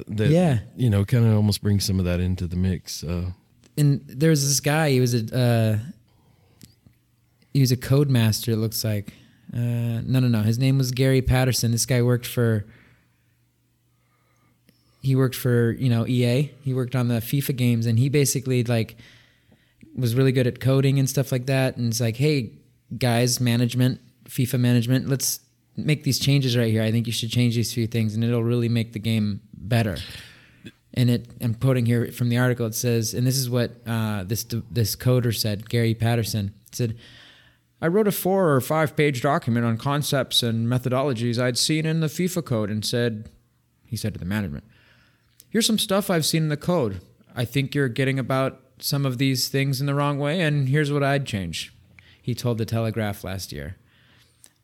He says, I was a little bullshit, and he was promptly installed as the lead gameplay engineer and lead designer of FIFA 2007, arguably the year FIFA caught up with Pro Evolution Soccer, if not took it over. Mm-hmm. So it was right around that 2006, 2007 turn of those years when they overtook Pro Evolution Soccer. And oddly enough, that's when they got my attention again. Like I say, at the release of the Xbox 360, I remember having, I think it was FIFA 06, and that's the game I was talking about that had those chants in the background. And, I had this little sunken den area, and I just remember having a blast down there playing that game, dude. It was really fun. It wasn't, I didn't play against people, like live people. I just played matches as best as I remember. I don't know that was, I don't remember multiplayer being a huge part of the equation, but super fun. It's a great game to play with other people, man. It is. It's really good game for that. Yeah, I mean that's the way I play it today. But in those days it was a little harder to make happen. I've never been I've never been a fan of football or soccer or association football, whatever you want to call it, Chuck. Whatever you want to call it. I've never been a fan, man. I remember playing it in elementary school and just not enjoying it. I was like, ugh, dude, it just wasn't, I didn't do well. I wish, in retrospect, even though, I don't blame myself because I was a little kid, I could have given it some more effort, but, it just didn't work. I didn't enjoy it. And even, living down here in Mexico, it's definitely like the number one sport of the nation, right there with baseball, but it's definitely above baseball, it's all around, but I never got into it. But man, when I went to university and I had my roommates and everything and was just like exposed to it like that, and it also lined up with World Cup 2010. Yeah. So I was with them in uni when that happened. So, I think when you experience it that way, it's different. Yeah. So I became a hyper fan. Like I became a mega fan for that whole, time frame. Like during uni, I was a fan of soccer. Like I was really into it. And then when I wasn't around those guys anymore, and I moved back to where I am now, I just kind of don't watch anymore. I watched the game yesterday. You watched the Mexico Argentina game? Yeah. Is Argentina like just as tough as it sounds? Yeah, dude, Messi's a savage. Oh, Jesus, yeah. Yeah, he's a savage, man. He's a demon. That's a tough group because I think Poland's even ahead of Argentina, even. So, Jesus. Yeah. In the group. So, yeah, that's a savage ass group. What, Saudi Arabia is the other one, maybe? Yeah, well, hey, speaking of groups, man, do you have any predictions for our listeners, man? I heard Chuck Tomahawk's got the hot predictions, man. You know exactly.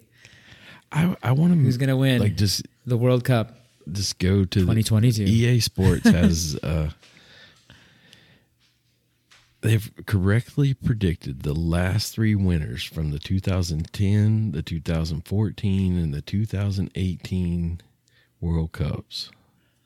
Like, and I think is the way I take it, when they get all the who's going to be on what team, and they kind of adjust the dials as far as each individual player, they give it its attributes, and they run a simulation. Like there's no one controlling the players or managing the team or anything like that.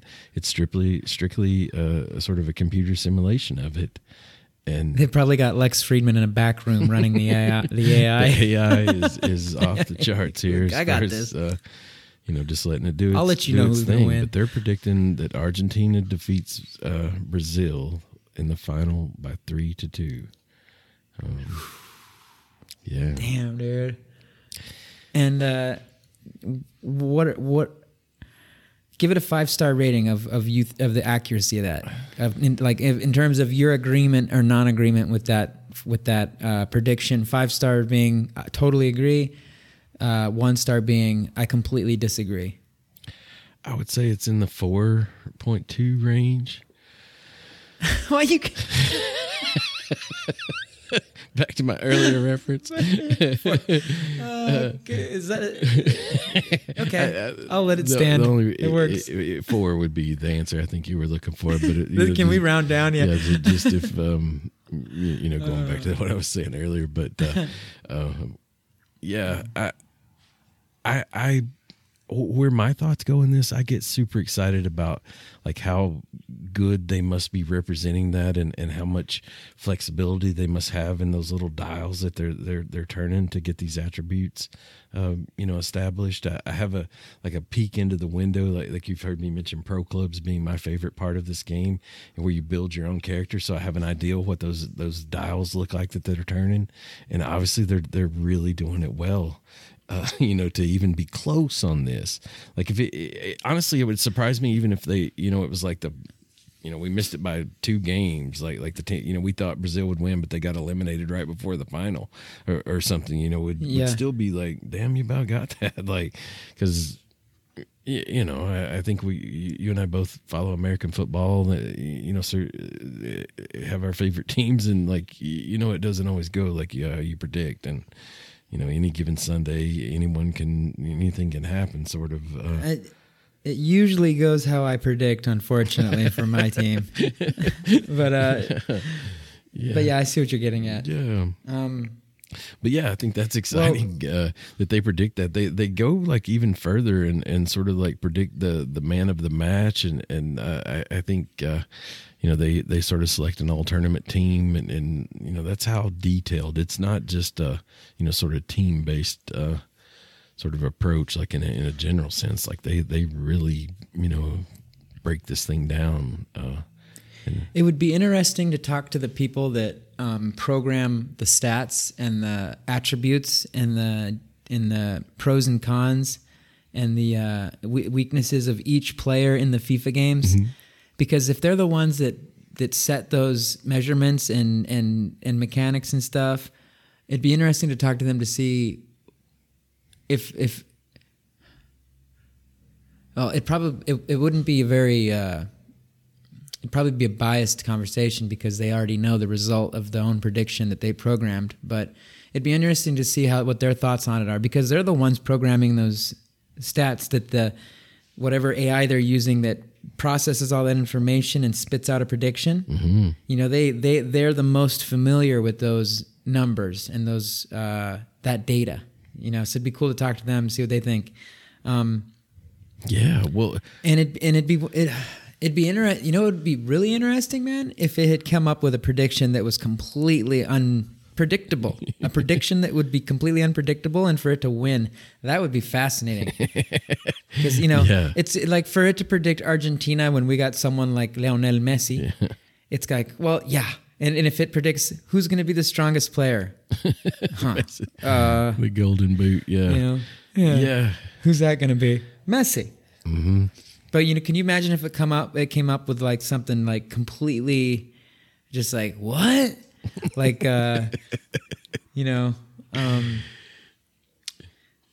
what's a random country that some tiny is Luxembourg country, not good? Just some really small country. That statistically it's hard, doesn't have the. It's hard. Yeah. It's hard to say though, Chuck, because any of those European or Eastern European or Northern European countries, dude, they're filled with demons, dude. They're all savages in soccer. Yeah. That's what's like something about that I remember being a topic of conversation back with my uni buddies was how Europe would buy, the best players while producing the best players. True.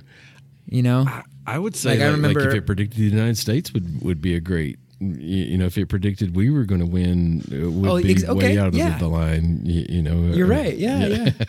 Not to I mean, but in terms of like just realistic, like objective prediction, like for it to spit out something like maybe Canada or the United States would be like, no, yo no sé. Maybe. Posiblemente. But and then for Canada or the US to win, that would be like, that'd be badass, man. Yeah. That would be a really cool prediction though. It would, and I'm thinking too, like, what if I'm like sort of an up and coming player, and I'm kind of like, hey, Mom, Dad, like I'm going to be in the new FIFA game, like let's check it out, and like check it out, like we whip it out, and like my my stats are just not where I feel like they should be. I feel like it's like what I got a 67 on freaking agility. Oh yeah, your character's all falling down. I've heard there's been players out there that actually, like, I don't know if they fully fledged sued FIFA, but they definitely confronted FIFA, but not agreeing with the stats that they had been given. Yeah. Hey, I just pulled up the EA. I'm going to read this from the EA page. So it's firsthand information here. It says, the world's biggest football tournament is back. 4 years after France lifted the iconic FIFA World Cup trophy, 32 nations are preparing to test themselves on the global... Whoa. Did you hear that? I did. Damn, man, that Jake break. Sorry, listeners. That's the... that was a loud one. Holy shit. I'm not going to edit that out. That was funny. Wonder what he's hauling. That was a loud Jake break. Hauling something seriously. Yeah, he's like, I better slow down. Beer store on the left. Hay cerveza. Alto. Jeez. Sorry. So down here, everyone's still working off an upset from yesterday. Anyways, let me read that again. So, after correctly predicting the last three winners in 2010, 2014, and 2018, we've used EA Sports FIFA 23 with groundbreaking Hypermotion 2 technology and the dedicated FIFA World Cup 2022 ratings in FIFA World Cup kickoff and tournament modes to simulate all 64 matches and see who will come out on top come December. Boom. So obviously we are already in the World Cup, but we're not quite to December. Let's see. Read on for the official EA. Okay, yeah, we'll read on. Let's see. It says, the stage was set for two of football's greatest rivals to meet for the first time in a FIFA World Cup since 1990 and the first time ever in the final. They're talking about their simulation. Mm-hmm. Unsurprisingly, it was another tense game that was decided by a single goal, but it was the, what does that say? Albiceleste that sent their nation into euphoria as Lionel Messi scored his 8th goal of the tournament to give his country their first FIFA World Cup title since 1986, their 3rd overall, and filled in the last remaining spot in his trophy cabinet.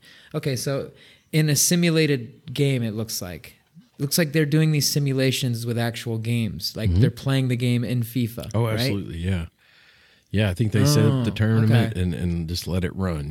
Nobody's controlling the players or managing anything. Oh, that's fascinating, dude. I thought they just like typed in some stuff into like some like huge old school NASA style like tube computer that would be like, just statistically crunched it.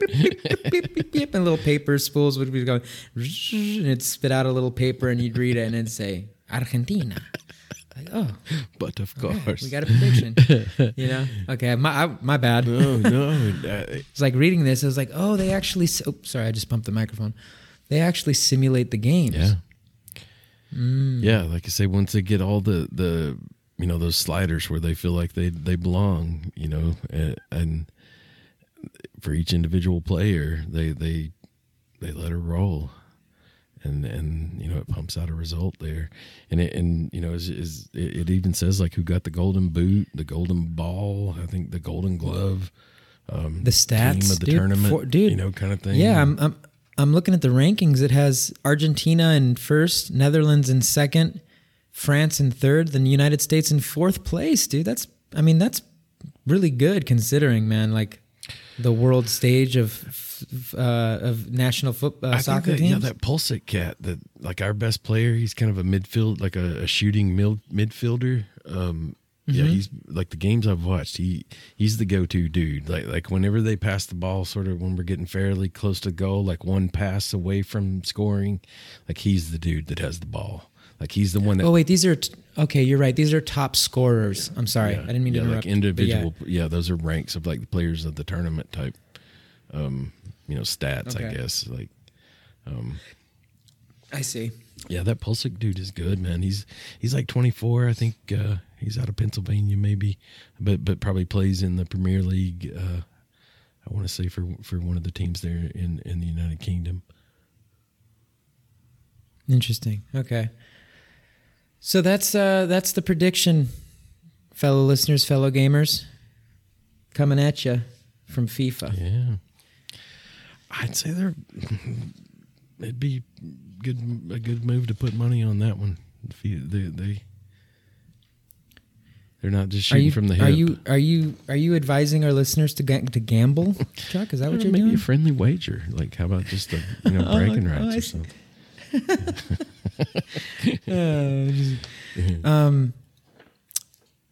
And well, I mean, based off the record, there's a 3-0 record of successful predictions. So, no doubt. Yeah. Aren't there like legal places too where you can gamble? Like, isn't there a app? It's like a super popular app. I'm always hearing it on the podcast I listen to. What's it called? Theo Von also like DraftKings or FanDuel. DraftKings, that's it. Yeah. DraftKings, right? DraftKings.com. I've done that for a lot of NFL games, but I've never done it for soccer. But I guarantee it's there, and I'm always kind of torn on that. Like it does kind of make it more exciting, but most people that I've ever seen that done it are just like cursing the TV, like in some way, like it doesn't look like a real fun experience. I think that Uncut Gems movie that has Adam Sandler in it is like a great example of gambling going wrong, kind of like that. It's a great movie. So what else do we got, Chuck? I mean, that's pretty much like a rough history of the soccer games. Those are kind of like the milestones. Mm-hmm. The truth is there's just, I don't want to say there's thousands of soccer games, but it might be up in that like lower thousands range. When I look at the lists, it's definitely in the multiple hundreds of soccer games. And there's kind of like, like you said, there's cartoony style ones. There's like dramatized, boosted soccer games that are still on the realistic edge. There's, there's certainly a ton of Japanese soccer games that come with their own unique,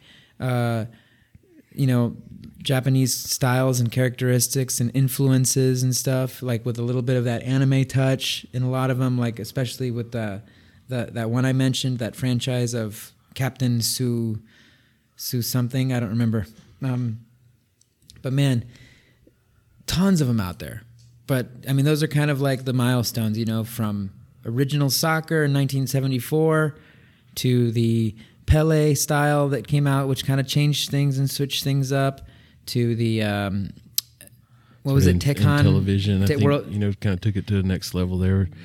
Took it to the next level. The Kickoff was like a huge milestone. Mm-hmm. Which came out, wasn't that in 1989? Kickoff came out, and that was a huge step because, like you said, the ball had a shadow. There was like now a dribbling effect. Mm-hmm. Seemed like Sensible Soccer after that, kind of improved on that, and I think all roads sort of lead to the FIFA era when it gets to this. Once we get there, it just gets better and better. It's kind of like. I think we've kind of skimmed over this topic a little before, and I think like one of the jokes was like how small the change is from each version each year to the next, but you add all those up, 25 years of it, it's way the hell funner now. It is super realistic. Oh man, it's unreal. Yeah. Like it's nuts. And I, honestly, I don't necessarily. I'm not saying there's no improvements, but from it sounds like the time, when you had probably your best experience with it, 2010 era, like the fundamentals were there at that point. And I feel like. It's still kind of what we're dealing with today. Today, they may have made the grass more realistic and the net whip a little better or something here, but new modes. Different, like skill games and stuff to practice with and all that. But the framework was there, and dude, people have been loving it like for years. I don't know the stats like to back it up, but I know this is the most popular game in the world, like video game in the world. I definitely think like it's probably one of the most successful, if not the most successful, video game sport genre franchise. Mm-hmm. Like I'm looking at an article now on the gamesindustry.biz website. It was an article written by a guy named James Batchelor back in February 2021, so last year. It says down here that the FIFA franchise, has now sold more than 325 million units over its lifetime, with player count for FIFA 21 already tracking ahead of the record-breaking FIFA 20. 325 million units. So that's up there. Yeah, that's a lot of units. A lot of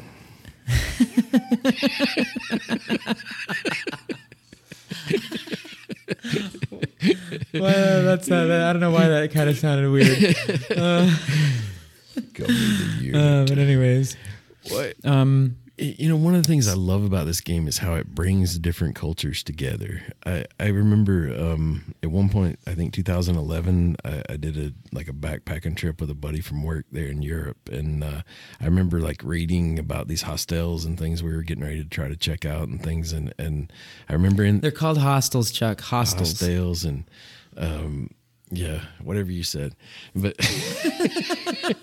it would say hey, we stayed there and played FIFA with some guys from Germany and made some new friends, like kind of thing. I love how even if it's that we argue that that it should be called soccer or whatever, it does. It's kind of like a common point that you can share with folks and I love that part about it.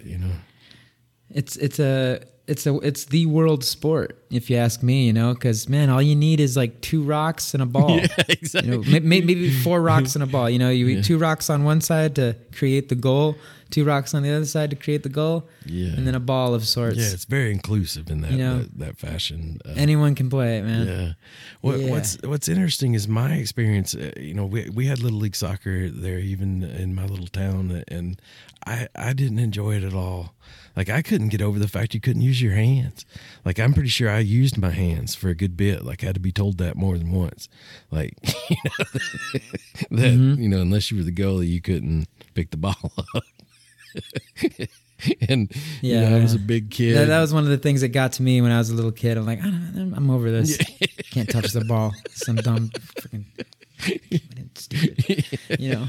Over it. Yeah. But got a couple of recommendations here.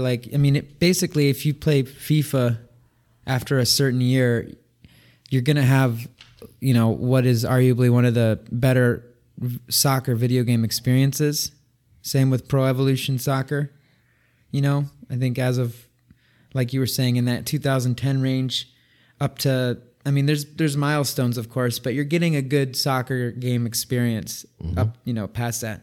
If you want to play something that's not a FIFA game, Game Rant article here, GameRant.com, test 10 best soccer games that aren't FIFA. You can check out these. You got Pro Evolution Soccer, of course. 2017 is the one that they're throwing up here. Pro Evolution Soccer 2017. Football Manager 2010. Speaking of manager games, Chuck. Yeah. Worldwide Soccer Manager 2005, coming in at number 8. World Soccer Winning 11-9, coming in at number 7. First Touch Soccer coming in at number 6. Nice. International Superstar Soccer 98, coming in at number 5. World Soccer Winning 11-8 International, coming in at number 4. World Soccer Winning 11-7 International, coming in at number 3. World Soccer Winning 11-6 International, coming in at number 2. And coming in at number 1, ISS Pro Evolution. Huh. So there's a bunch of names.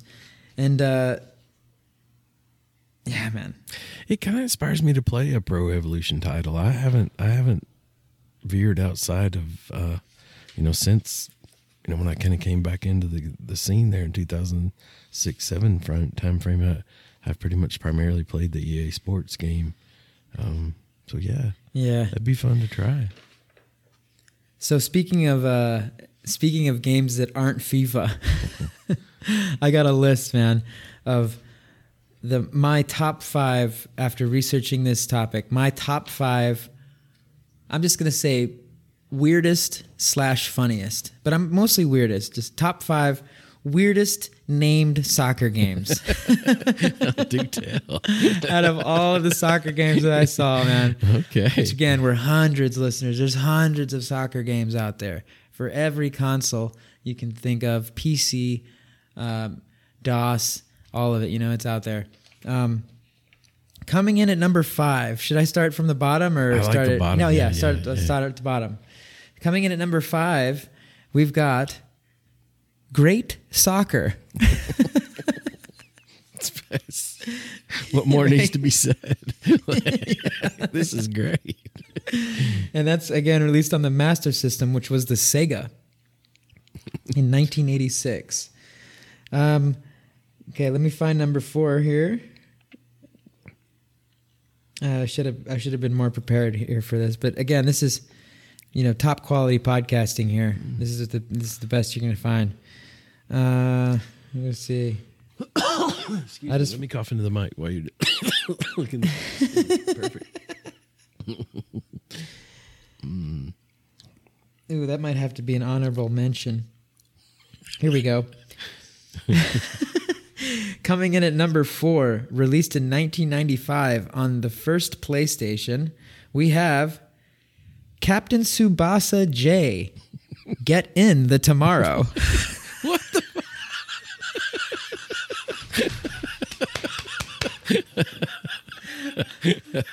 Again, released on the PlayStation in 1995, Captain Tsubasa J. Get in the Tomorrow. What in the world? Is that coming out of Japan, maybe? Yep. That's why there's a J. It's just a random J. Captain Tsubasa J. ... Get in the Tomorrow. As if the tomorrow was like a vehicle or something that you could get in. I love it. I think it should stay just like that. Coming in at number 3, released on the Super Nintendo Entertainment System in 1995, Fever Pitch Soccer. It feels like you're, like when you're just really sick, but you want to play video games. Yeah, you get to go have to take but a you're break. like, God, do I have the energy? I got a fever. I'm almost picturing like me playing and my dad having to come in there and tell us like, you guys are gonna have to calm down. It's getting a fever pitch in there. Like we're just slamming buttons. Let's see here. Let me find our number 2. Let's see. This one should be. This is a good one. Here it is. Coming in at number 2, released on PC in 1992, Human Sports Festival.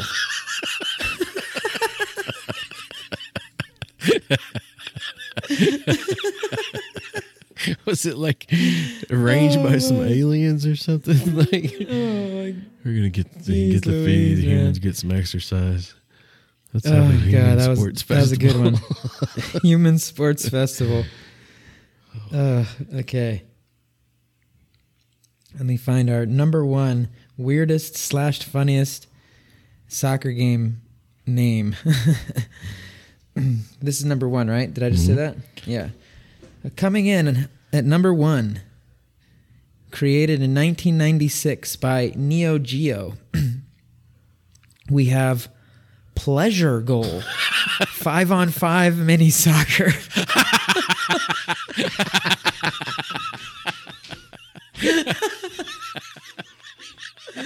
Again, 1996. Neo Geo, Pleasure Goal, 5-on-5 mini soccer. Holy shit! I know what a threesome and a foursome is, but what's a 5-on-5 called? Well, it's a mini soccer. And apparently it's a pleasure goal, so, You're not coming away from that without something that you can't wash off, I'm pretty sure. Oh, God, yeah.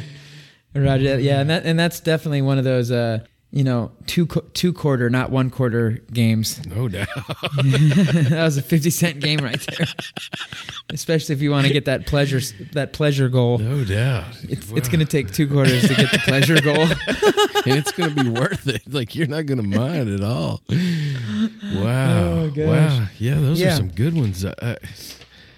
Honorable mentions: Hat Trick Hero S, Peter Shilton's Handball Maradona, which we mentioned that one earlier, and Formation Soccer Human Cup 90.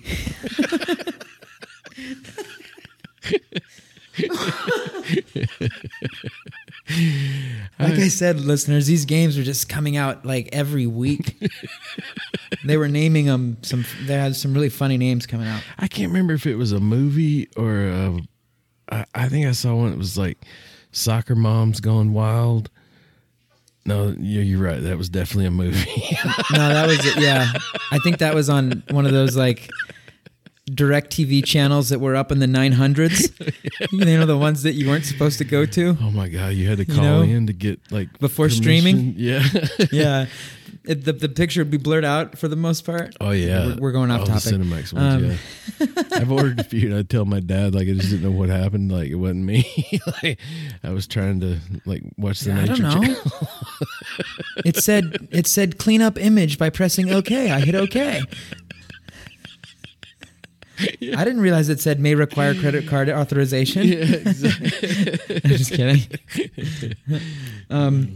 So hey, I think we should finish off the episode by discussing the future of EA and FIFA.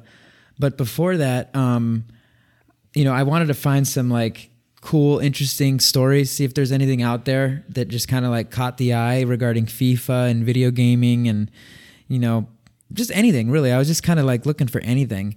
And I ran into, thanks to a Game Ranks video, which again, I love that channel. If you check it out for great gaming stuff. Great gaming news and reviews and stuff like that. But they talked about a scandal, a wire fraud that happened back in 2016 regarding FIFA coins. What are FIFA coins, Chuck? You're a FIFA player. I am. You're a pro.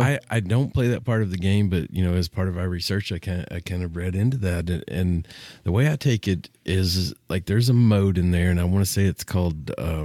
The short for it is FUT, but what did you just call me? FIFA Ultimate Team, I think is what it's called. Yeah. And it's almost got like sort of a Pokemon card like part to it, like where you get these packs and you can, I think, earn points and you can earn coins for different things milestones that you reach in the game, and maybe even buying some like a micro purchase with EA, and once you have the money to get that pack, there's a lot of like reveal videos, like where guys like he's gotten that pack and he gets like if he gets Messi or somebody, he's like off the chain, like just like over the moon, because off the chain. Yeah, it's going to be like it's like all right, and so that's what I take, like it's a big money maker for EA, kind of your downloadable type thing, after the sale type transaction, microtransaction in the game where people buy these points and for real money. Yeah, kind of like the Call of Duty points. I see. Like I want to say in that case, it's like $9.99 get you, so like maybe a couple thousand points or something. Well, dude, man, these guys. I'll just read from the article here. Again, I got this from the Game Ranks video, but they point out an article called from thelines.com. It was written back in 2016, but it was updated in 2018. It says, man convicted of wire fraud, bilking EA of $16 million worth of FIFA coins. So 16 million? It says 4 U.S. men wrote computer software that allowed them to eagerly obtain millions of dollars in virtual currency related to a sports video game, and then sold that currency for liquid cash, according to a statement from the Department of Justice. And their indictment was unsealed. I went and read it. You can read the actual court indictment. It looks all official and everything. State of Texas versus these dudes. I think it was in Texas. So it says prosecutors presented evidence at. Wait, let me go back. Sorry, reading from the article. Quote, the U.S. Attorney's Office of the Northern District of Texas on Wednesday convicted 24-year-old Anthony Clark of Whittier, California, on one count of conspiracy to commit wire fraud in connection to his involvement in a FIFA coin scandal. Prosecutors presented evidence at a recent 3-day trial that said indicates Clark and 3 co-conspirators defrauded Electronic Arts, the maker of the popular FIFA soccer game series, of coins. Jesus. And then it goes on to describe how the Ultimate Teams works. Basically, I think the gist of it here is that they don't. It says coins are not sold by EA for cash, but that they do sell points. Mm. So there's a microtransactional mechanic here, and I think EA has plenty of microtransaction fame as it is. Mm-hmm. But so just keep that in mind. There's a microtransaction dynamic here that is getting exploited. And it says, reading on, it says Clark conspirators acquired 16 million in coins. Prosecutors have said Clark and his co-conspirators at some point beginning in 2013 created software that fraudulently logged thousands of FIFA football matches within a matter of seconds. Resultantly, EA credited the 4 men with so many improperly earned FIFA coins that they were able to turn around and sell them for $16 million, prosecutors said. Whew, man, dude. And people bought them, is what I think is one of the amazing parts of that. That's the thirst to get them packs and get that badass player on your team. Damn, yeah, dude. It's multiple accounts, all simulating a high volume of matches, would farm points and share them with a master account. At one point, the group boasted it acquired 67 million coins through the process in 1 hour. Authorities seized approximately $3 million from multiple bank accounts registered in Clark's name, as well as 2 cars found at his home. Authorities also seized assets from 7 separate accounts connected to Sphere, one of his conspirators. It's unclear if Eric and Janet these are other conspirators, but apparently they bought a house in Sarasota, Florida in 2015 for $2 million. Yeah. It was like a fully planned deal here. Isn't that nuts, dude? That the money was that much is nuts to me. And like I say, that I forget exactly how they sold it to the third party. That I know there's some websites out there where you can go and kind of purchase these things and yeah. That's crazy dollars, dude. That tells you, wonder what FIFA's making off what they're actually, selling in the legit way. Yeah. Oh, dude, it's such a huge. Or even EA there's Sports. Documentaries about I think I said FIFA scandals and stuff. I said FIFA, but I'm thinking more when I say FIFA. I'm thinking of the EA Sports, FIFA franchise. They're when is this time period that they've had the license. Dude, that was smart of them to make that part of the game. Oh man, it's just such a world of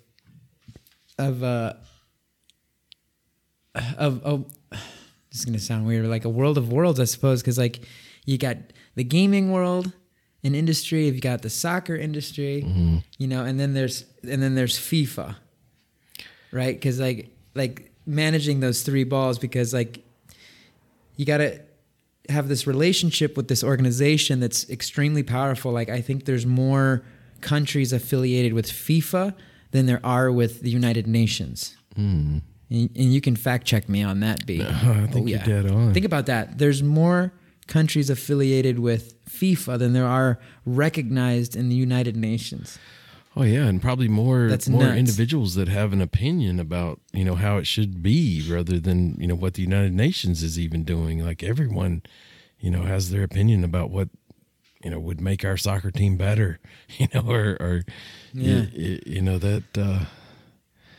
that's crazy. It is, and so yeah, FIFA, and then EA, and then their relationship and everything, and its worldwide reach and influence, and then maybe direct or indirect relationship to World Cup. There's so much going on there. You know what I mean? It could be talked about for hours on end, and I mean that kind of is a good opportunity for us to segue into what is the future. You know, just to wrap up this awesome episode, what is the future of EA and FIFA and their soccer games? You as a frequent player of FIFA games, what do you think? I can't believe they're still together after all this shit. I like that. Yeah, I wasn't expecting you to say that, but now that I think about it, you're right, dude. No franchises last that long, or you know, like relationships last that long. Yeah. Let me rephrase that. No relationships in the video game industry tend to last that long, because FIFA's going to last forever, how long it lasts. That's its own separate thing. It doesn't need the video game world to exist. Just like EA doesn't need FIFA to exist for EA to continue to produce video games. But that relationship they have, that licensing contract and agreement, lasted forever. It is a monopoly of sorts, and I'm kind of joking, I guess, when I say that, obviously, but I do kind of feel that way, like I'm ready for, you know, a new thing.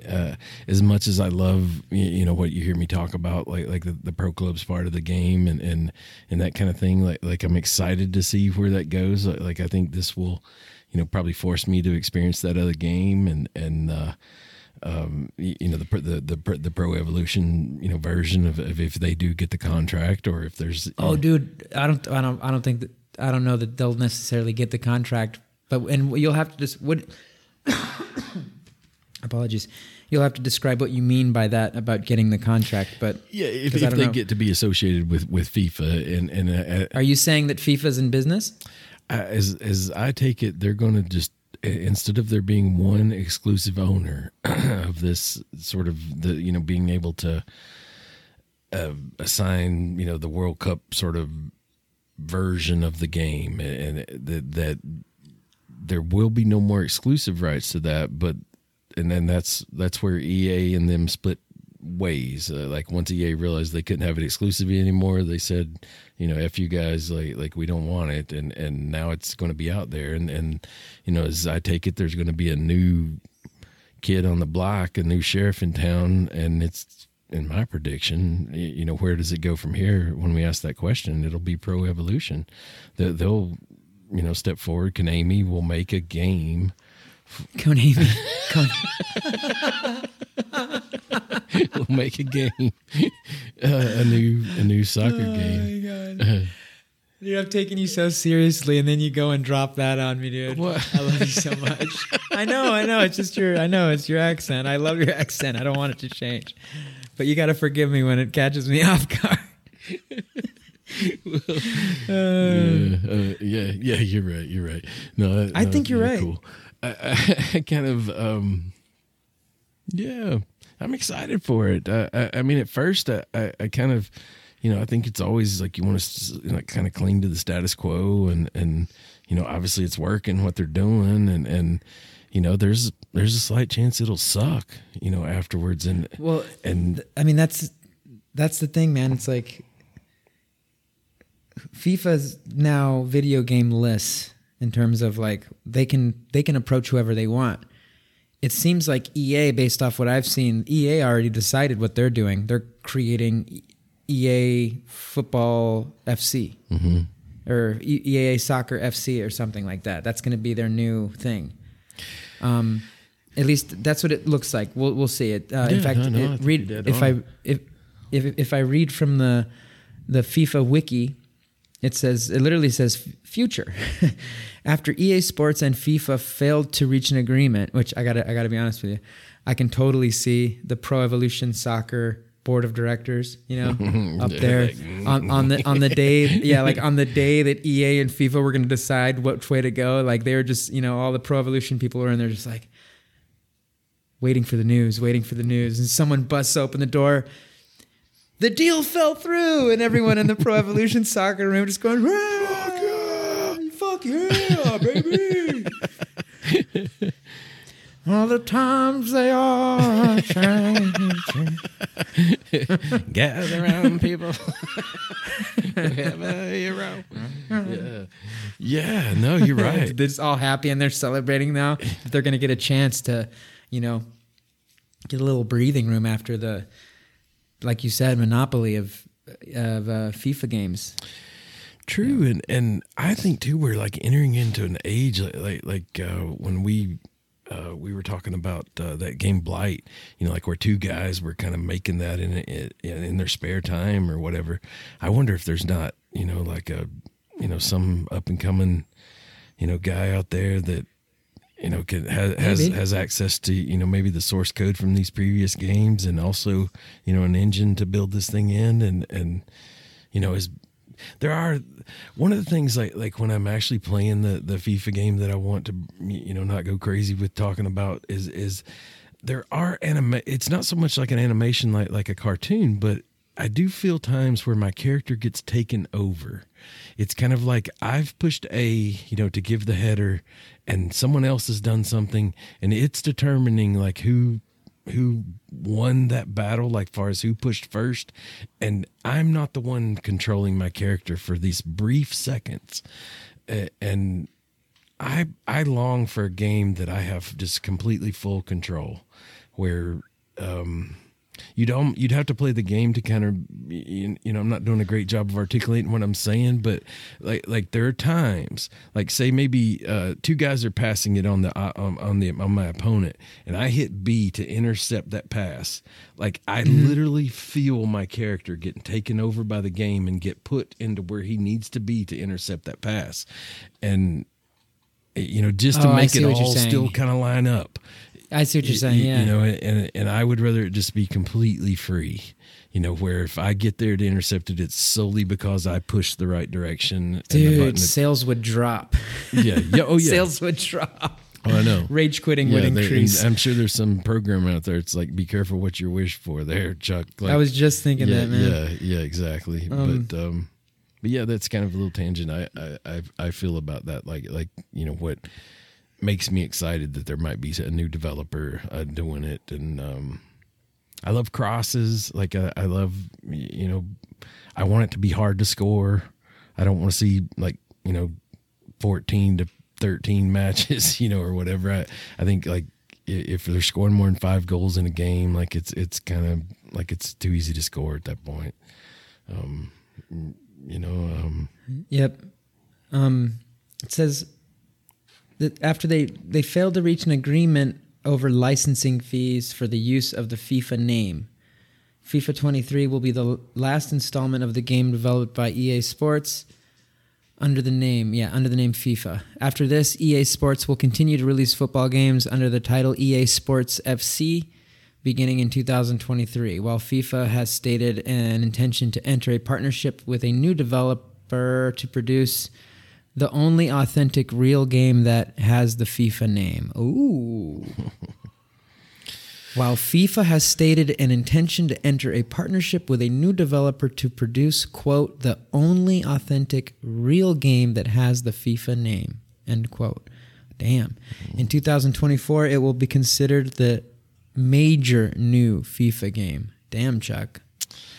EA Sports FC will feature exclusive partnerships with the Premier League, La Liga, Bundesliga, Serie A, and the MLS. FIFA President Gianni Infantino stated, "I can assure you that the only authentic real game that has the FIFA name will be the best one available for gamers and football fans. Along with the FIFA name is the only global original title. FIFA 23, FIFA 24, FIFA 25, and FIFA 26, and so on. The constant is the FIFA name, and it will remain forever and remain the best," he quoted. Damn. Shots fired. Pow, pow. No doubt. Hit the deck. Yeah. Yeah, he's definitely throwing some shade there. And I think it's exciting in some way to see that you know they're that serious about it, and yeah, we'll kind of see where it's going to go. But one thing I don't like is like it dividing the playership. Like I've noticed, like even recently, like one thing I do in that pro clubs is they'll have these drop-in matches, and right below it, it'll show how many players are currently playing, and where it used to be 10,000, like lately it's been around 6, and when I say 10,000, that was like in FIFA 20 or something. I remember, really been into that one. And I don't think it's that there are fewer players playing that game. I think it's fewer players are playing that part of that game. But I don't want to see that, the people that are playing my part of the game, I don't want to see us fractured into 2 titles. Like I want, Yeah, I see what you're saying. Yeah. I mean, it's hard to know if what you were looking at meant anything really. Right. Because as you know how servers work, you may have just been looking at like the North American server. True. Yeah, it's a very anecdotal experience, but I will just say where that matters is like a lot of times, like it could be that we're going to play 5-on-5, but more than likely it'll probably be something like 3-on-3. Like when it's searching for matches, somehow it ultimately that's how it'll end up. And when there's a very sparse amount of players, you end up in these 1-on-1 games. And I'd rather play 5-on-5 every time. It's just more fun. It's complicated, almost like it makes. I've seen a single person beat a 5-on-5 team, many a time, just because like they're kind of just making it harder, just by being human beings, like essentially. But it's also really fun, to have that.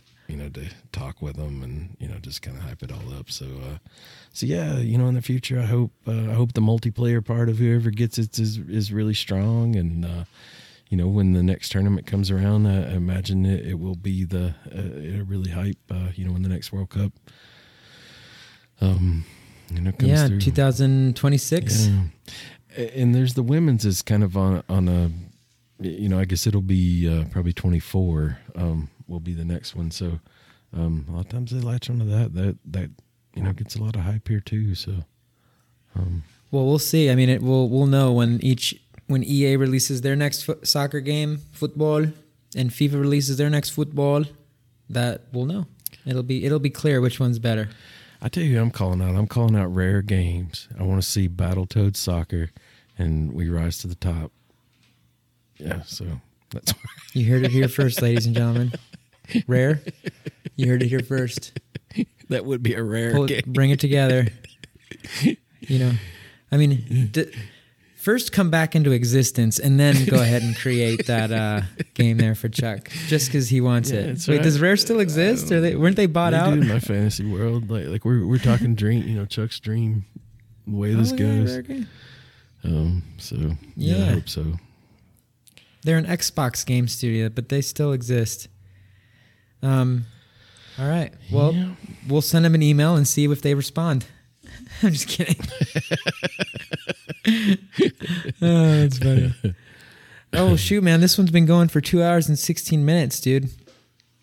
If you're still out there, listener, tuned in, thank you. God bless you. Oh, man. This has been a fun episode, Chuck. Thank you, man, for the great episode idea. Yeah, for sure. And World Cup is still going on. It's a good time. Honestly, I wish you'd play it with me. I will say it crosses my mind just every once in a while. I think maybe even I mentioned this to you before, but I would love to see your like kind of Warzone intensity to come to a game of FIFA sometime soon. So I think I downloaded one of them. It was free. Oh, no kidding. One of them was free on PlayStation. Yeah, so I'll have to just install it. Yeah. And then we can play it. That would be fun. I'll see if it's the same one that you have. We'll see if it's the same one that you have. Everyone, thanks for tuning in. If this was your first time, definitely thanks for tuning in. We hope you enjoyed it. And what was this, episode 16? Yeah, episode 16, man. We're getting close to episode 20. We're plugging along here, having a great time. We'll be back with another episode in 2 weeks. It may be, just in case, listener, just to prepare you, it might be 3 or 4 weeks. I have some family coming in. I'm not going to lie to you. Things are going to be a little bit crazy. It's also, it's the holiday time of year, you know. You guys, you're all out. You're going to be out there busy too, right? I hope everyone is having a great holiday season. But so Chuck, I know I'm kind of springing that on you too. You're looking at me like, what? What the hell? Because I got family coming in, so we'll see. But otherwise, you can expect another episode. It'll be episode 17 coming in 2 weeks. We'll have something hot and spicy for you. Maybe holiday related, maybe. Oh yeah. But hey, if you enjoy us, please show us some love. It would be super helpful for us just to get out there a little bit more. Whatever you listen to your podcasts on, if you can leave us a good rating and review, we'd appreciate it tons. And we'll shout you out here on the podcast. You can reach us directly at ovoxandchuck@gmail.com. That's OVOXANDCHUK@gmail.com. We're also on Facebook. You can like our Facebook page. That's facebook.com/New Wave Gaming Podcast. And we're on the YouTubes as well. Check out the YouTube channel. Subscribe. You can always catch us there. What is that one, Chuck? It's youtube.com/@NWG Podcast. That's it. That sounds right, yeah. That's it. Yeah, I haven't looked at it recently. I don't have any of that written down. I'm kind of just bringing it up off the top of my brain, so I hope I didn't mess any of that up. Thanks everyone. Thanks for tuning in. Muchas gracias and stuff. Yeah, for thanks, sure. Chuck. Yeah, thanks you. You got anything else? Definitely hope everyone enjoys the rest of the World Cup and maybe gets out there and tries one of these soccer games and enjoy. Yeah. Why don't you go try Pleasure Goal 5-on-5 mini soccer? I'm on my way. Signing off. Or you may enjoy Captain Tsubasa J. Get in the tomorrow. That's what they call. All right, everyone. Thank you. All right, love you, man. Talk to you soon.